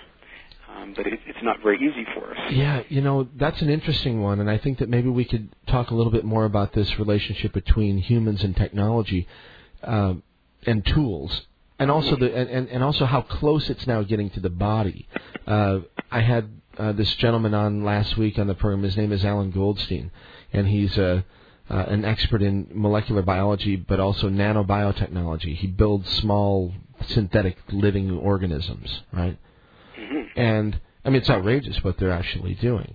That's why I read the story earlier about how scientists were protesting the Bush administration because they're anti-science or something like this, which they may very well be. But my point is that it's certainly not stopping anybody from performing their science, because the stuff that's happening in nanotechnology and this amazing synergy between nano and biotechnology is outrageous, and it's also quite frightening. If it again, like any technology, Jonathan, if it gets utilized with the wrong intention, if you know what I mean. I do, and in fact, strangely enough, it's odd we've kind of come to this point because, and you said it's frightening because I was just thinking while you were talking, it was remind me of the very numinous dream that I had last night, and more numinous than any I've had probably in a few months. Huh. And in the dream, I'm walking up to where people have gathered around what's supposed to be an alien, and there's some kind of glowing, shape-shifting being, but there's also seems to be nanotechnology involved as well, and the things I experience are just, beyond my ability to language right now, and in the kind of strange forms that it took on, but that also seemed quite threatening. It was both wonderful and terrible and terrifying at the same time, but it was clearly like the anomaly right there in front of me. And technology, the magic of technology is a potent form of magic. It's becoming more and more etherealized and more alchemical and psychic-like as we discover quantum mechanics and start anticipating building quantum computers and so forth. And yet at the same time, there are other types of magic that happen more on the organic plane through the psyche itself, and I think that there are a lot of rediscoveries and new breakthroughs in that area as well. So I think there's going to be a hybridization of the technos magic, as my friend Ron Lampard calls it, technos, and of more organic or more purely psychic, as in the sense of the psyche, magic. Yeah, and you remind me of when you mentioned that the output of all of that production or whatever, just the mass of it was significantly less over that period of time in the 90s. Mm-hmm. And now they're beginning this whole idea of molecular manufacturing, right? Where, at that point, you don't need any raw material, basically, other than just the air, because they're building from using atoms, and they can just organize atoms any way they like into molecules. So if you want to build a bridge, like you say, you don't have to mine the iron. Now you just build it from molecules, you know what I mean? And so now the weight, as far as the weight that you're creating versus the weight that you use, it becomes an infinitesimal equation.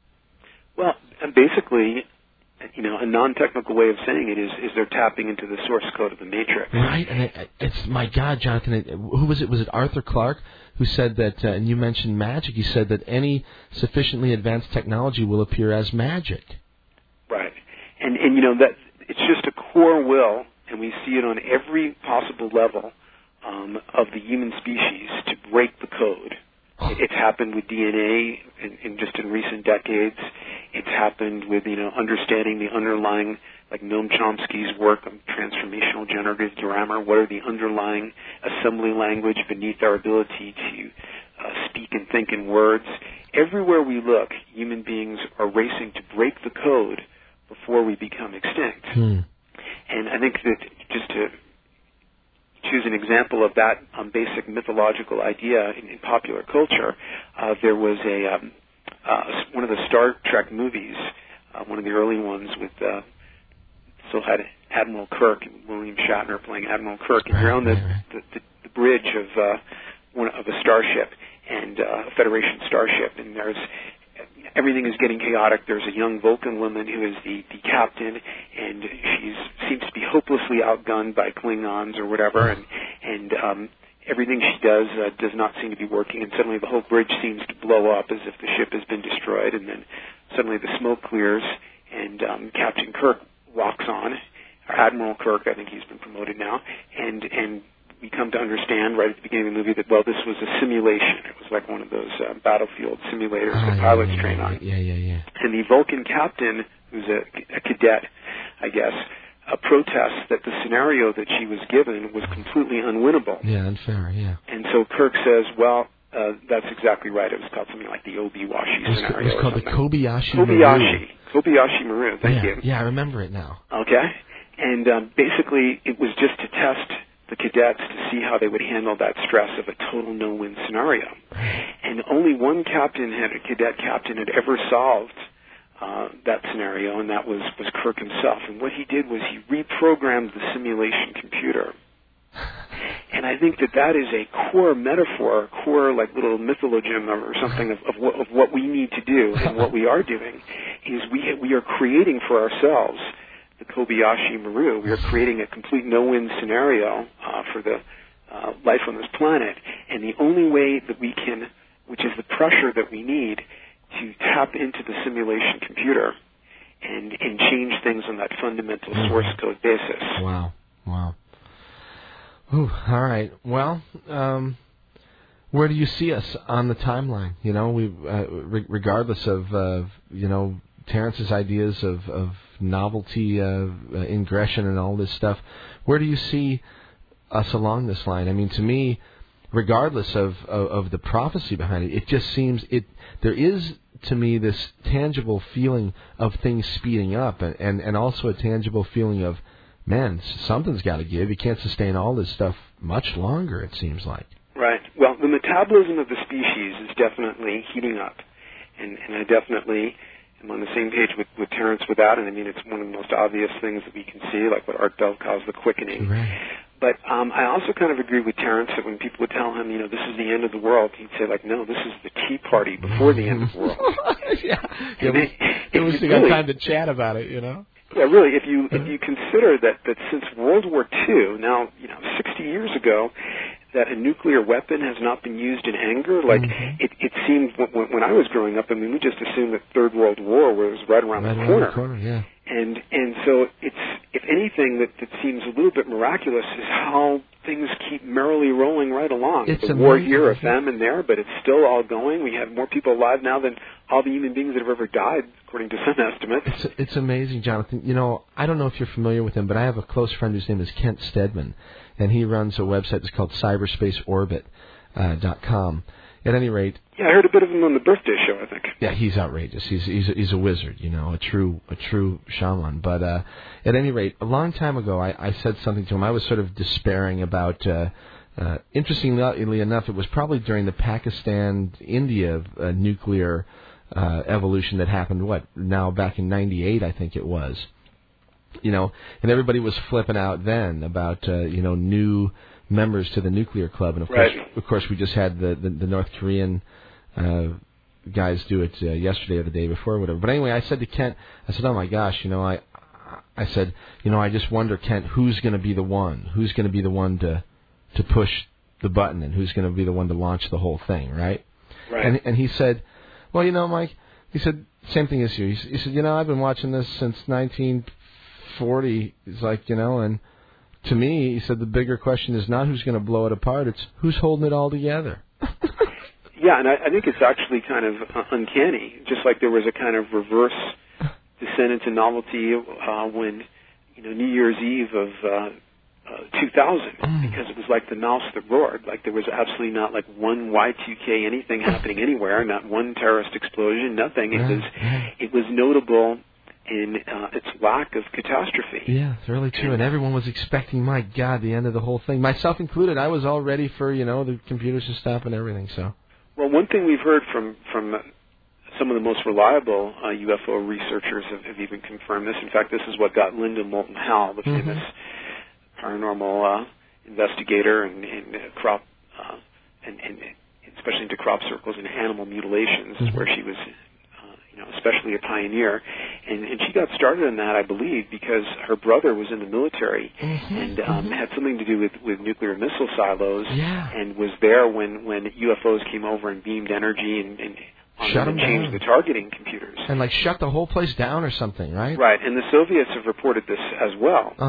So we don't know that, for example, something like this might not have occurred except for some sort of intervention. I was just listening to somebody who wrote a book called Red Star Rogue, about how a group of KGB, a faction of the KGB, tried to launch a nuclear missile at the U.S. in a way that would make it appear that it was launched by the Chinese, hoping that we would take each other out, and that somehow that went wrong, or they just didn't have certain fail-safe codes, or it absolutely would have happened. And we know that, on the Cuban Missile Crisis, just how close we came. So you almost have to wonder. And in Arthur C. Clarke's absolutely visionary novel, Childhood Zen. Childhood Zen, wonderful, yeah. The extraterrestrials, the overlords, they're called, in this case, that's one of the first things they do, is through some sort of technological magic. If you launch even an artillery shell or a bullet, it's returned to the sender, so that the incentive goes out of it. So we don't know that there might not be some force interested in our evolution that is intervening. Even if it's a force that's coming from the psyche. Absolutely, and I think that's extremely likely, because we now have some really substantial evidence that the psyche, and especially the collective psyche, which has tremendous inertial power behind it, really does shift things apparently on the quantum mechanical level. We know that, in the individual case with the whole wavicle paradox and so forth, but the experiments at Princeton and the work of Dean Radin with the Princeton eggs, you're probably familiar with this, in the Global Consciousness Project, that show that there seemed to be a shift in the quantum mechanical background where, random number generators deviate from randomness when there are collective, emotionally powerful events like the reading of the O.J. Simpson verdict or the hours before 9/11. Yeah, amazing stuff, actually, yeah. So this idea that, it circles back to what we were talking about before, that there is no firewall between psyche and soma. And the human collective dream is occurring with its own temporal momentum, and I don't try and anticipate that in terms of a specific time frame. Most of the efforts in that direction have been disastrous failures. So we are sometimes still in the tea party before the end of the world. It's a rather nervous tea party, but it is also in a time of incredible privilege. I always feel amused by people who think like, how can you bring a child into this world? We live in such dark times. Like, when would you have preferred to incarnate in the last 6,000 years that wasn't also dark? It's like, Stephen Dedalus, the James Joyce character, said, history is the nightmare from which I'm trying to awaken. I know Terence quoted that as well. This is the best time to be alive in history. It's the most novelty. Just look at the Internet alone should compensate us for so many things if we're interested in learning new things. Oh, my gosh. Talk about a tool, It's absolutely amazing. There's never been another tool to remotely compare with it. And basically, I try and focus people, and this is why the countdown to 2012 thing is actually very harmful to people spiritually, and John Jenkins agrees with this as well, because it's binding you into linear time. For one thing, all of us are guaranteed a singularity and guaranteed an event horizon, whether the collective event horizon happens 5 minutes from now, or in 2012, or in 2200, or thousands of years from now, because we're all going to die, and that is an event horizon. I think of it more as an emergence, potential emergence, rather than an emergency. I have a very positive view of it, but it is an absolute rupture of plane and an absolute punctuation of our present equilibrium, and you're guaranteed that. So since you're guaranteed it, you don't have to, every day needs to be important and to be lived as if it's your last. If you're counting down to a vacation, or when you get off of your, when it hits 5 o'clock and you can go home and watch cable, any of these types of postponement of aliveness always take you into a sick relationship to time and into a descent into a linear time matrix. And the whole idea of 2012, John Jenkins describes it as the center of time, not the end of time. Removal from linear time, too, a return to cyclical or natural time, All right, look, we're a little bit past the top of the hour here. I got to get a break in here, so let's take a quick one, all right? Excellent. All right, Jonathan, hang in there. Everybody, Jonathan Zapp on the web, zapporacle.com. It's Mike. You're listening to Radio Orbit. And it's just a few minutes after 1 o'clock now on the 10th of October. KOPN Columbia, 89.5 FM on the web, as always, at kopn.org. And here's another song from Ism. This one's called Fittingly. Can't explain. It's Mike. You're listening to Radio Orbit. We'll be back in just a few with Jonathan Zapp.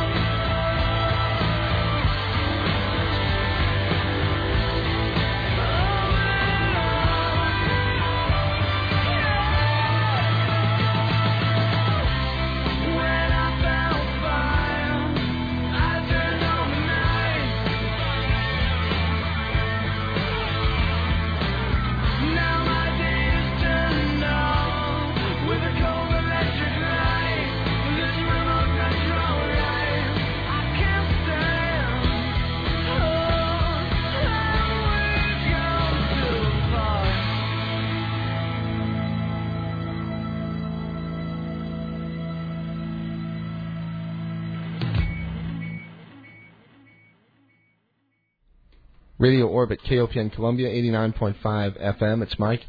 That was Can't Explain, another song from Ism from their CD Monkey Underneath. All right, let's get back to Jonathan Zapp, and let's get the website out real fast one more time quickly. www.zaporacle.com.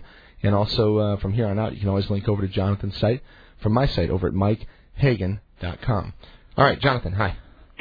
Glad to be back. Yeah, thanks.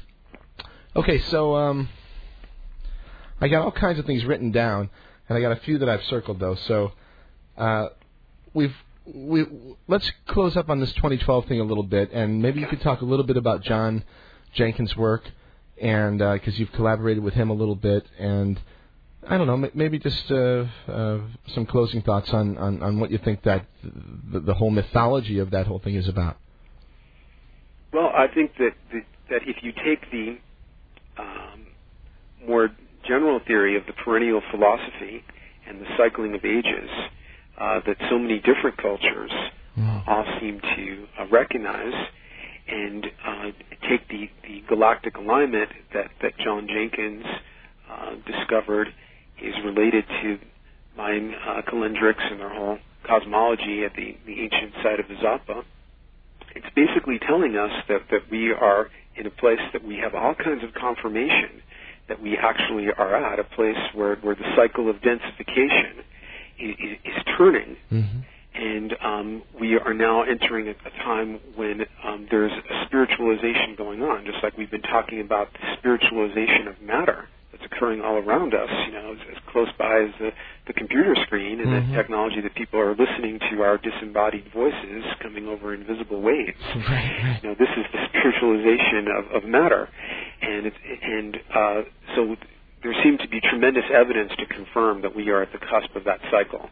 And as far as knowing the exact time, to me that's anti-novelty, because if you want a novel story, you don't want to tell the audience that, on page 212, that's when you're going to have the turning point in the story. It's better for us not to know. Right. Surprise is what it's all about. That's how we get free will, is where I think there are formed and unformed elements in the future and in time, so that the unformed ones are what give room for free will. So roughly, that cusp of a turning point lining up with the center of the galaxy may be valid, but there's more room for novelty if it's not so hardwired or determined that it has to happen at a specific moment or something like that. Okay. All right, cool. Let's see. Before we get too far, we've got another 50 minutes or so, but I want to make sure that I get this in.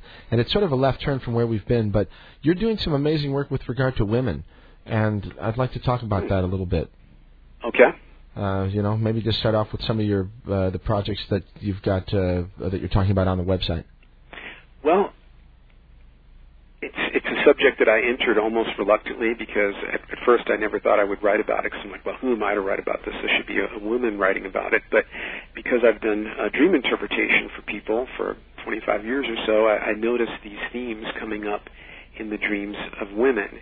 And some of it is about a metamorphosis happening in women as we reach the end of 6,000 years or so of patriarchal history. And so there are, what women would have been and what men would have been, for that matter, without all that patriarchal influence, is something that's still so unformed.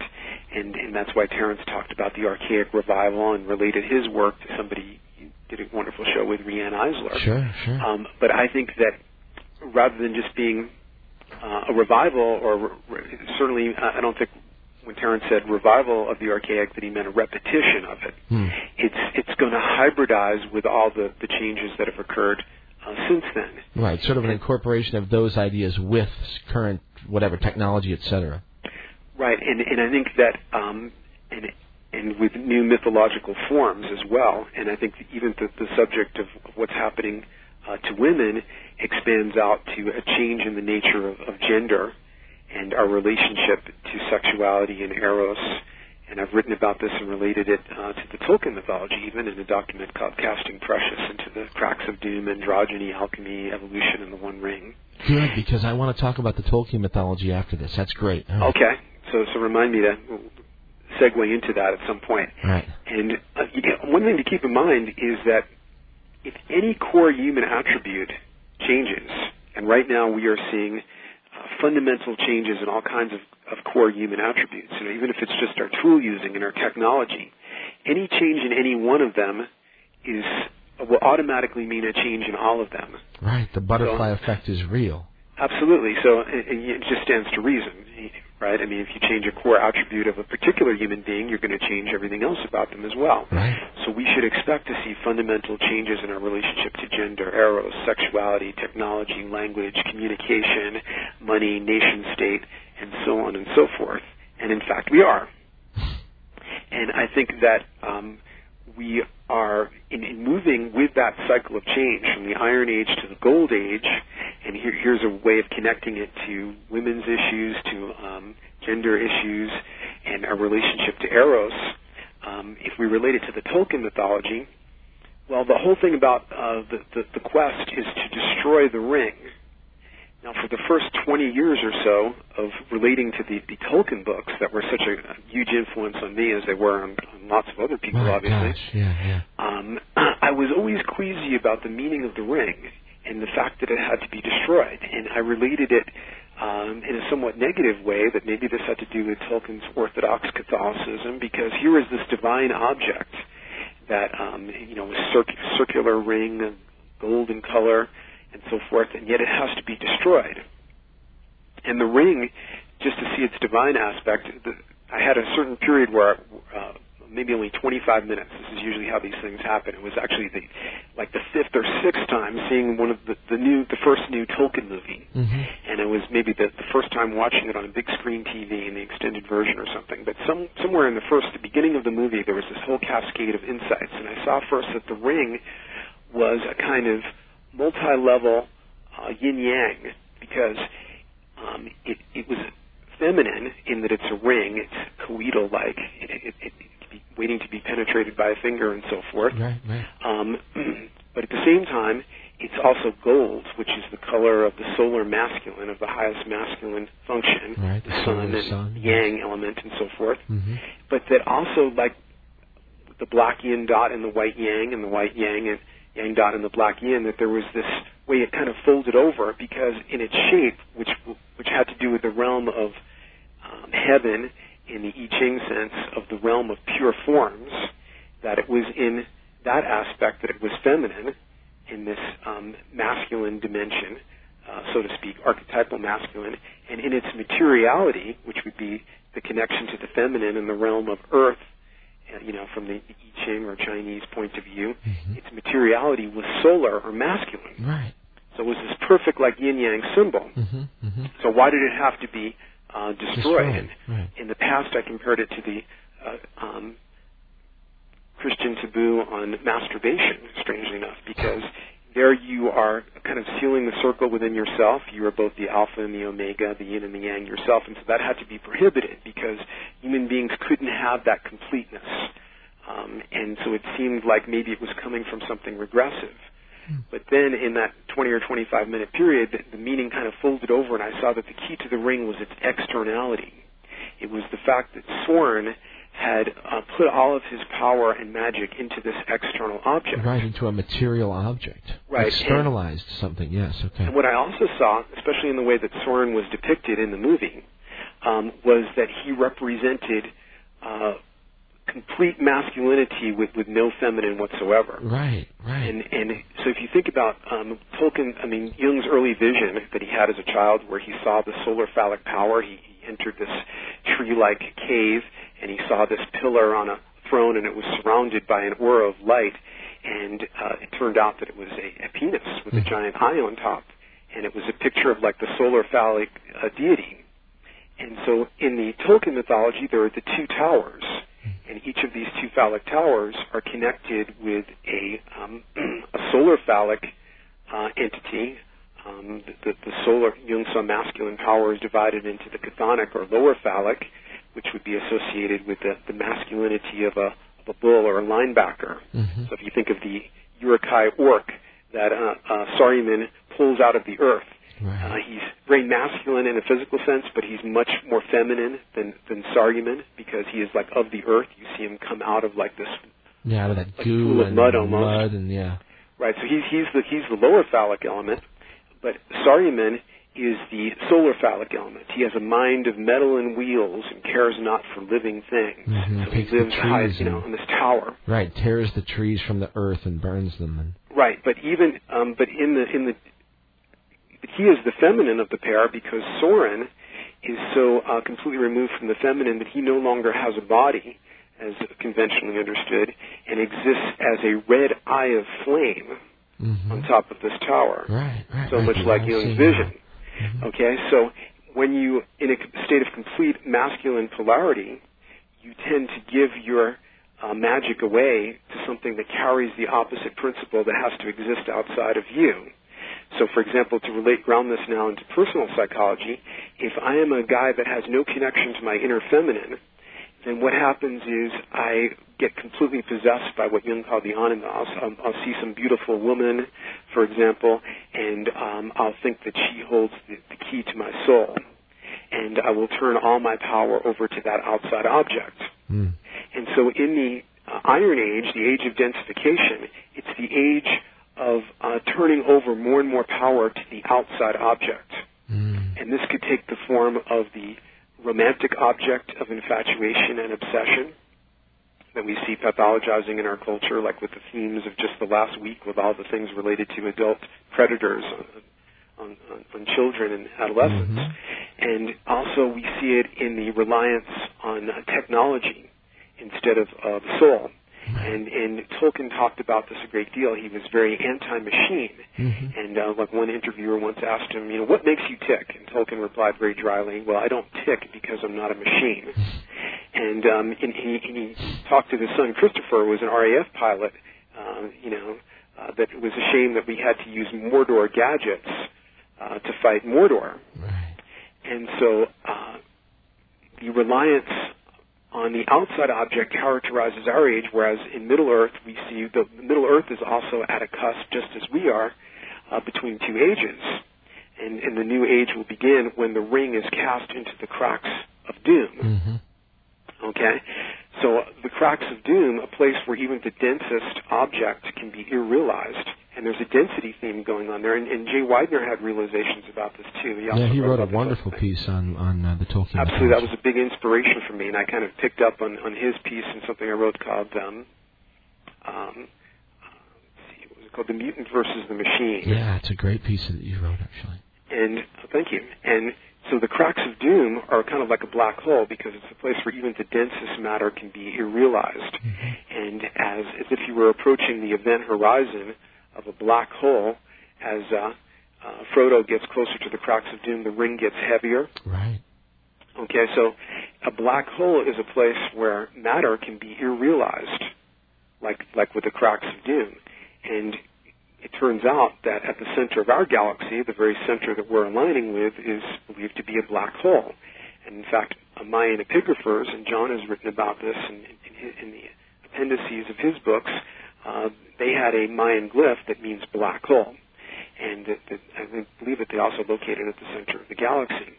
And so there seems to be this strange parallelism in the Tolkien mythology and the cycle that we're in right now. I think he was giving us a distant mirror of being on a cusp of two ages in his trilogy. And I think that we can ground it in our own personal lives by throwing the ring into the cracks of doom. And that means returning to our own original androgynous wholeness and not turning our soul over to an object of romantic infatuation, to a physical object, toward a focus on the material world itself. And there was a sense, like the Gnostics had, about there being something, even though they're often accused of being regressive dualists and this type of thing, they recognize something delusory about the material realm, much like in the movie The Matrix. And in the Tolkien mythology, this is also the case. We learn about this in the Silmarillion, or actually not even in the Silmarillion, in some of the notes that Tolkien left behind that his son Christopher would later organize into several volumes, and one of the volumes is called Morgoth's Ring. And in that background mythology, which the trilogy is just a tiny slice, right. There's an evil being that's equivalent to the Gnostic demiurge called Morgoth, and Sauron is merely an offshoot of Morgoth. And Morgoth was involved in the creation of Arda, which was Tolkien's word for Earth. And so in the original thought forms that even created Earth, he was involved in singing that cosmic song. And so in his notes, Tolkien writes that all of Middle Earth was Morgoth's ring. There were dark threads woven into the whole tapestry. And so this relates to the idea of 2012 and lining up with the galactic center and tossing the ring into the cracks of doom. This may be the time when we need to irrealize and melt down that densification, that turning the divine object into a physical thing in the outside world. This may be the time when we need to irrealize that and break into the source code of zeros and ones and be able to create new forms out of the cracks of doom, out of what an alchemy, I guess, would be called the Negredo. Right, and move toward the Albedo, yeah. Okay, listen, here's a related question that comes from the web, from the chat room here, okay? Sure. And I was going to ask you about virtual reality anyway, because we touched on it a little bit earlier. But this is sort of related here. And again, I'm going to sort of disregard any time frame. But the question is about visible language. There have been a couple people that have brought up this idea of visible language. This is something that Terence McKenna talked about as well. That visible language, whether it was technologically assisted or whether it was brought on through an evolutionary shift because of endogenous tryptamines in the brain or whatever, right? Or you ate 6 grams of mushrooms or whatever it was. Do you make anything of that whatsoever? This idea of visible language and somehow clarifying our means of communication, our means of language between one another? Well, it's a direct hit, and I have to say you have a very tuned-in audience because that is something that at the very first discovery of what I call the singularity archetype, it was totally tied up with this whole thing of a visible language and also with paranormal experiences that I had myself right at the same time. And this was one of the points of closest connection between the work that I started in the 70s and what I read in Terence McKenna's writings in the 90s. Amazing. Okay. And in fact, I've just produced a disc which I finished so recently I didn't even get to send it to you, called A Logos Beheld. And it is all about a more visual means of communication as absolutely related to the global telepathy, what I call Homo Gestalt. And that we are heading, we see all around us the development of this more visual means of communication. And look at what's happening with the Internet. And when you look at a computer screen, everywhere you see that the environment is becoming more visual, whereas when we first started interacting with computers, we were like at the DOS prompt, typing in these little words and so forth. Right. And in the once visually anonymous, places where people would gather on the web with these little name tags, now when I watch friends who are totally absorbed in playing World of Warcraft, and they create their own avatars. Right, everyone has their own image. Right, and it's called an avatar by the computer industry, and that actually comes from Hindu mythology. It means a spirit form descended into the flesh. Amazing. And so now they have a shape-shifting body, and regardless of what physical form they're in their corporeal mortal version 1.0, they are able, in the virtual world of Warcraft, for example, to create a cybernetic body in any form that their imagination can conceive. And so we see that we are rebelling from that flesh and blood body and seeking to become shapeshifters. And I think that is our real destiny. You mentioned before this idea of singing the cosmic song, and there's another listener who brings up this idea that the Amazonian or other shaman who sing songs that aren't particularly listened to, but are seen. Right. So songs of the Ayahuasqueros. Yeah, the Ayahuasqueros and the Icaros that they sing. Right. And Terence recognized the significance of that they were having a visual telepathy. Mm-hmm. They were able to see these images in common. And so the early anthropologists used to call ayahuasca telepathine or something like that. Yeah, telepathine was what harmaline was originally called, I think. Yeah, or harmine, one of those beta carbolines. Right, and we also see it occurring without any ingestion of anything in the rare but well documented cases of mutual dreaming. Mm-hmm. Mm-hmm. Because there you have two individual psyches joining each other in the dream time in a kind of virtual world that presumably both psyches are contributing to its generation. And there's a basic principle in investigating what's called the paranormal, but really all these words are kind of silly because, like supernatural, there's nothing outside of nature. This is just another bandwidth of the normal, but that we don't ordinarily experience, society have a consensus about or something. Right. And there's a principle that William James, the great pioneering American psychologist, came up with that all it takes to disprove the notion that all crows are black is one white crow. One white crow. So if there's even one instance of mutual dreaming, and of course there are many documented instances, and many have been reported to me, if there's any instance of a mother knowing remote from sensory information that her child is in trouble, very specifically, any of these things, if only one valid instance has occurred, then it means that that's already part of the present human performance envelope. Right. So since, whether it's with ayahuasca or mutual dreaming or whatever, the fact that we can already exercise this ability to have a mutual telepathic bond where there's visual communication, it means we have the latent capacity for that. And I think that at our last great evolutionary event horizon, which I think was the development of language, that's what separates us from the other animals on the planet, is our ability to think in words and so forth. You can't have a single mutation come up with language. It's a group phenomenon. So what I presume is that this was developing as a latent capacity neurologically for a long time and maybe emerging episodically here and there. But at some point when maybe the whole genome of a particular hominid group was threatened, it erupted into a much more collective reality.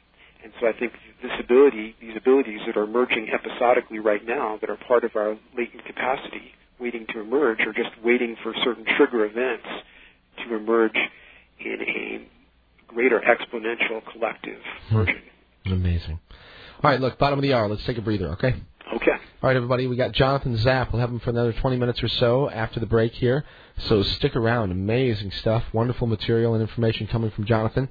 And just a wealth of it on his website as well at ZapOracle, ZapOracle.com.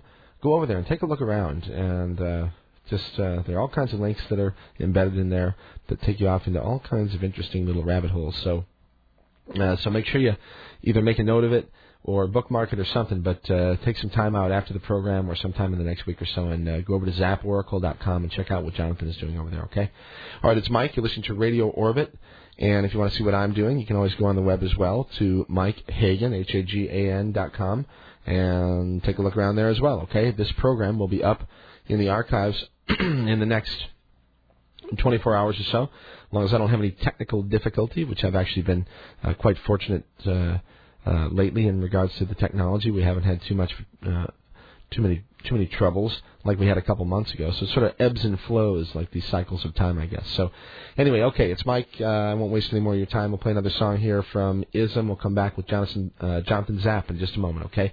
This one is called Out of the Way, and you better do it. Get out of the way because the train is rolling. You better get on it or get out of the way.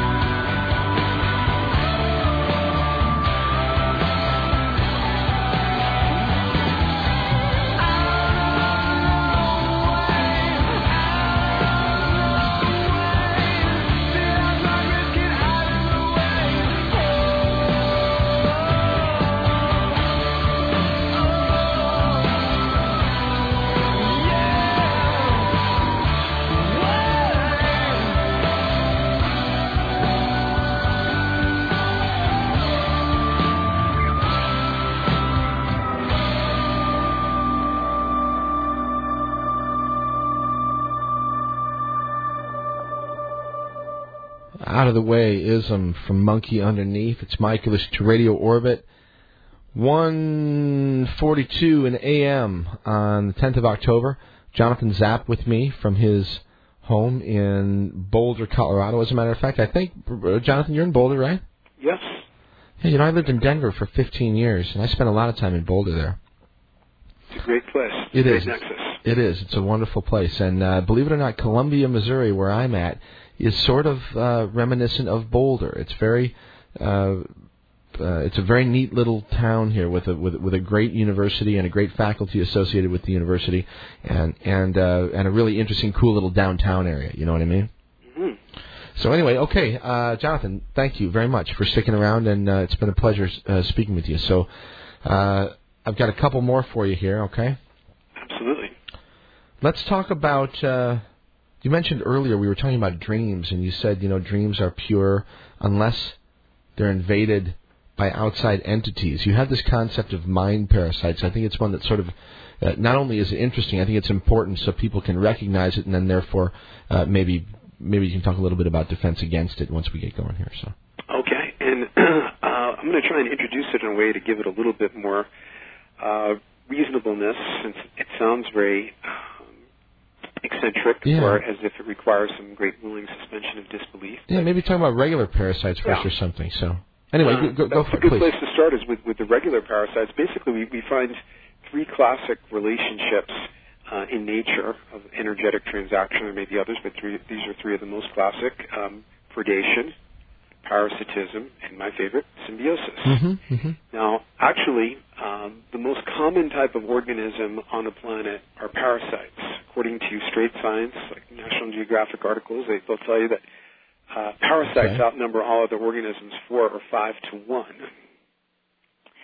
And in fact, every organism pretty much, or certainly every mammal has at least one parasite, and often those parasites, internal parasites, and sometimes those parasites are parasites. Like the mosquito is a parasite, but it carries another parasite within it, malaria. And so we live in a very parasite-ridden world. It's a very classic relationship in nature. Now, it is also possible to discover a whole new dimension of life, and to be astounded at how we missed this for so long. And the obvious example is the microbiological plane. Before A.V. Leeuwenhoek, who was a Danish shopkeeper in I think 1632 or something like that, discovered or created a microscope that had the very well-ground lenses that was able to, for the first time, resolve a microorganism. He saw a protozoa, which is probably a giant in the microbiological world. Right. Until that exact moment, every culture was completely clueless about the whole microbiological realm. And then, if you were to tell somebody in 1631 that your body is made up of 20 trillion separate organisms, that would have been the most insane idea you could possibly have uttered. And when we would discover this new plane of life, we would discover that there wouldn't be just 1 or 10 types of life. There would be this whole fantastic cryptozoology, and there would be the same classic relationships of predation, symbiosis, and parasitism going on in the microbiological realm. Mm-hmm. Well, right now, Western fundamentalist materialism, many people call scientism, is, as far as we know, the only substantial, every culture has recognized organisms living out on the energetic plane. Mm-hmm. Scientism has been the only denier of that. And so the study of disincarnate organisms and how they affect physical health in Ayurveda, is considered on a par with gynecology. In Chinese medicine, of the many 500-something acupuncture points or energy meridians, there's a certain number, maybe it's 32, that has the prefix Kui in front of it, which means a disincarnate spirit, and those are identified as points where such disincarnate spirits could feed energy. So if there is a plane of energetic organisms, and every culture has said there is, and any culture is in trouble when it denies a whole realm of human testimony, as we once did with child abuse, for example. Mm-hmm. And we would expect to find, if there is such a dimension of life, predators, parasites, and symbionts, and in a whole variety of different forms. And if there were parasites out there in that dimension of life, they would be very interested in human beings, because what is the most potent energy source on this planet? Well, it's human psychic energy and human sexual chi. That's what's dominating the planet at the moment. And so, of course, they'd be very interested in feeding off of that. And no surprise, every culture describes energetic organisms that feed off of human energy. And they have different culturally bound names, like the Christians of the Middle Ages might have talked about the incubi and the succubi. But I noticed when in my 25 years or so of doing dream interpretation for people, that many people would come to me with these very stereotyped accounts. That's why I say that dreams can be invaded by other entities, of these nighttime attacks. And what I noticed about these attacks is that they were very stereotyped. They were very similar to each other and to ones reported from even the distant past. And they tended to be completely devoid of psychological content. And so while some Jungians would say, oh, these are, archetypes, or they are constellations or complexes that seem to have an autonomous existence and so forth, and so on, I wouldn't quite agree with them in this case, because if they were, I would expect to see them embedded with much more psychological content, and I don't. And I've had personal encounters with these entities. And so I think also looking out at human history, there was a specific moment in my life when I started re-engaging the subject, and I happened to be doing some wilderness isolation, and a book I happened to have with me was a book of eyewitness accounts from history, and it began from back in the days of Troy, all the way up to reports of the Holocaust and even more contemporary events. And the cumulative impression I got reading these accounts was like, wow, how over the top human darkness was. And it really culminated in the 20th century, with reports, eyewitness testimony about the Holocaust, and how over the top and sci-fi-like this world domination death cult would be. And then with accounts of Stalin's Russia, and how the KGB, millions of Russian citizens were killed and sent to gulags, and they were innocent of even sins that only a hardline communist would have considered a sin. And often the people that were accusing them and that were picking them up knew of their innocence. But also, not only that, when they would, when that knock would come on the door, or when they would decide to send somebody off, they would often go to extravagant lengths to make it as terrifying and sort of surreal in its horror. For example, they would come up to somebody at a bar, pretend to be their friends for hours, almost, like some kind of Kafka novel, and then after, this whole relaxed evening, suddenly turn on them and denounce them. There was no need to do that. They could have taken the person off, with the most perfunctory gesture, but there seemed to be this desire to create horror and terror. The whole mentality and the worldview of the Nazi regime was a really strange one. It was, people don't realize, it wasn't just a bunch of crazy people. It was just a completely different view of the way the world worked, and they had a different view of science. And we're working on different technological advances, all kinds of different things. But they were just completely different. It was almost like a different species. Well, it was driven by the occult, and there's been a lot of material written about that. And Hitler is somebody who really seemed to be possessed by these forces.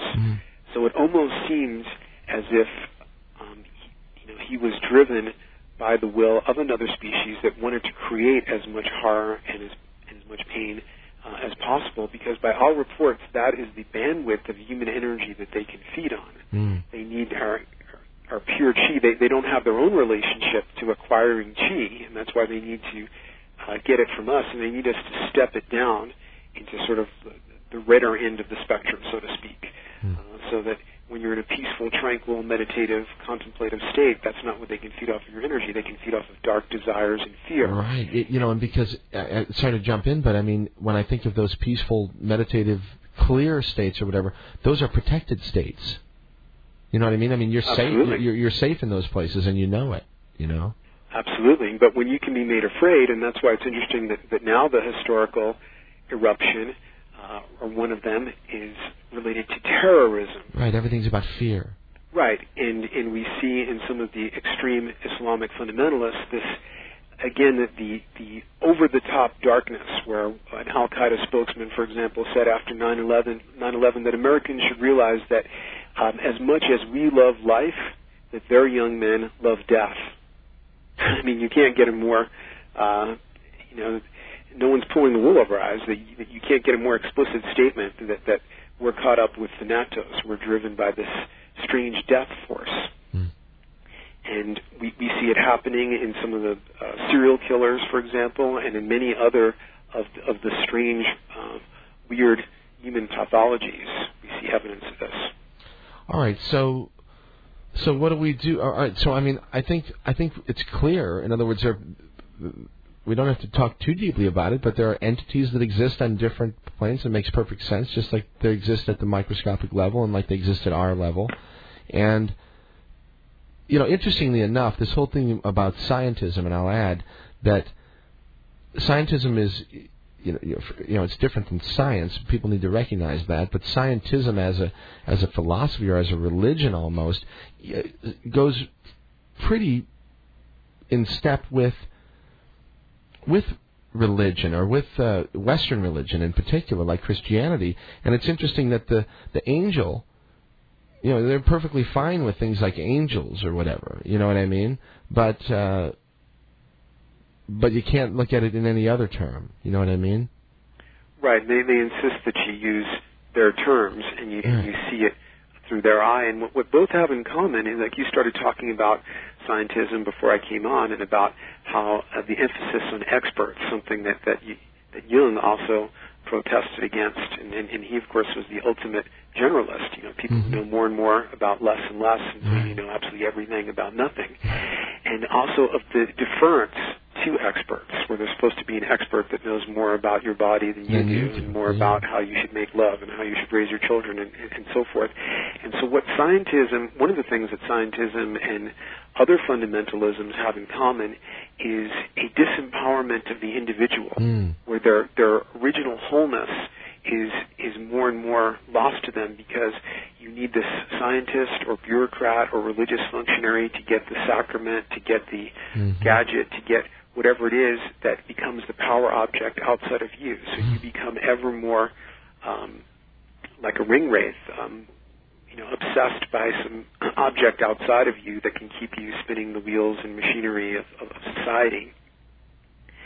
And the whole recognition of the mind parasites, I think, may have to do with being on the cusp of these ages, that we are awakening to the things that have held us back. And it's interesting that most of what we know about Gnosticism was discovered right after World War II, with the discovery of the Nag Hammadi library. And the Gnostics, their system is all about parasitic entities that they call the archons. And this is the movie The Matrix was a sci-fi version of Gnosticism. Was Jung, did he consider himself, I mean, he certainly expressed Gnostic ideas. Well, Jung considered himself a Gnostic. In fact, Haller, who's a great lecturer on Gnosticism, who you can listen to for free on the internet, I believe, wrote a book called The Gnostic Jung. And Jung was very much a Gnostic in many, many ways, even probably before he started investigating Gnosticism. And so they warned us about parasitic deities that would use religious ideologies to manipulate us.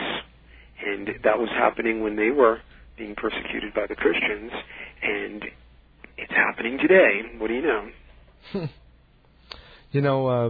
I just had the thought that as human beings, I don't know if we're unique in this way, but we seem to be able to act in all of the three different methodologies that you mentioned before. We can be predators, we can be parasites, and we can be symbiotes. Absolutely. And it seems, at least just on my first sort of thought about it, that there aren't very many other species that I can think of that have the option to do those things. Right, and sometimes the difference between parasitism and symbiosis is based on context and what your frame of reference is. And so it may turn out that the parasites become symbionts in a sufficiently large evolutionary context. They may be the thing that is an engine of novelty. And in fact, in straight science, there's a group of a theory that originated with some biologists at Oxford, but that has gained tremendous credibility. It's called the Red Queen hypothesis. And basically, it's based on parasitism, that the parasites are so powerful and outnumber us and evolve so quickly themselves and are so intelligent and capable of incredibly complex strategies, in their life cycle, jumping from 4 or 5 different animals in an unbelievably choreographed way, where they'll control a much more complex animal's behavior to further their own life cycle. And they believe that the only way that we were able to, that host species were able to keep up with this and survive, was through sexual differentiation, that sex arose as a evolutionary countermeasure to parasitism. It was the only way to get enough genetic novelty.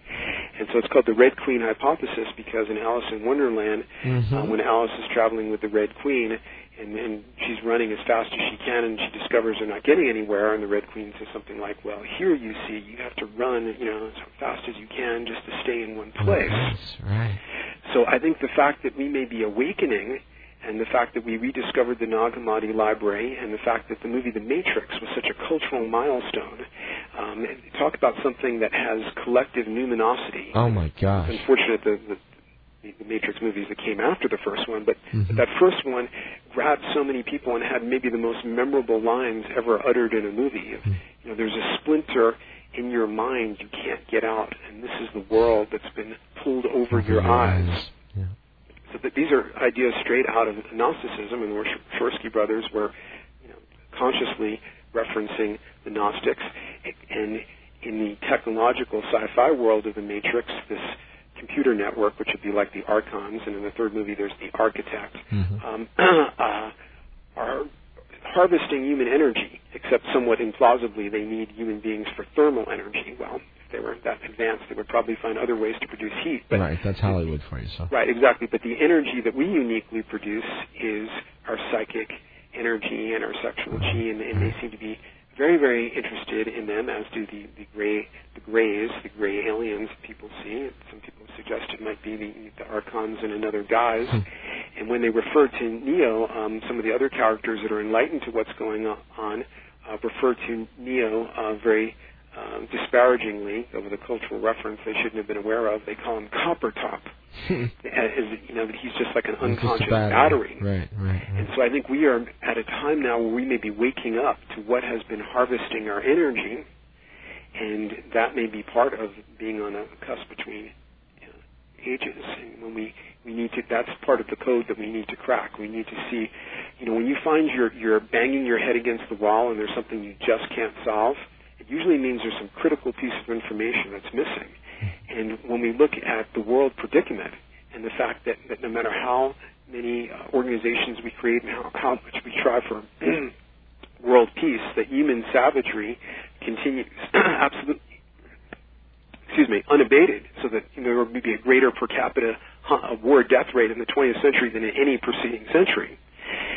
When your best efforts are continually defeated, you have to step back and ask yourself, could there be some unknown piece of information, some X factor in this equation that is why I cannot figure it out? And so this is what I'm proposing as a possible X factor that accounts for some of this over-the-top darkness that we find in the human species. All right. Well, look, Jonathan, we're going to have to come back and talk about this stuff a little bit more, because we are, believe it or not, at the end of our rope here. And I wish we could go on. It's been a pleasure speaking with you tonight. We'll have to do it again. Thanks so much for making the space available. Yeah, it's awesome. And I'll talk to you off the air. And thanks very much for your contribution. It's amazing that you've brought a lot of things together, and it's an amazing time that we're in the middle of, Jonathan. And I'm with you fully. I think it's a privilege, and you just got to be paying attention. And thanks for Radio Orbit. Thank you for appreciating me. I appreciate it, John. Okay, take care of yourself, Jonathan, and we will talk again soon. Everybody, there you have it, Jonathan Zapp. One more time on the web at Zapp Oracle, ZAPORACLE.com,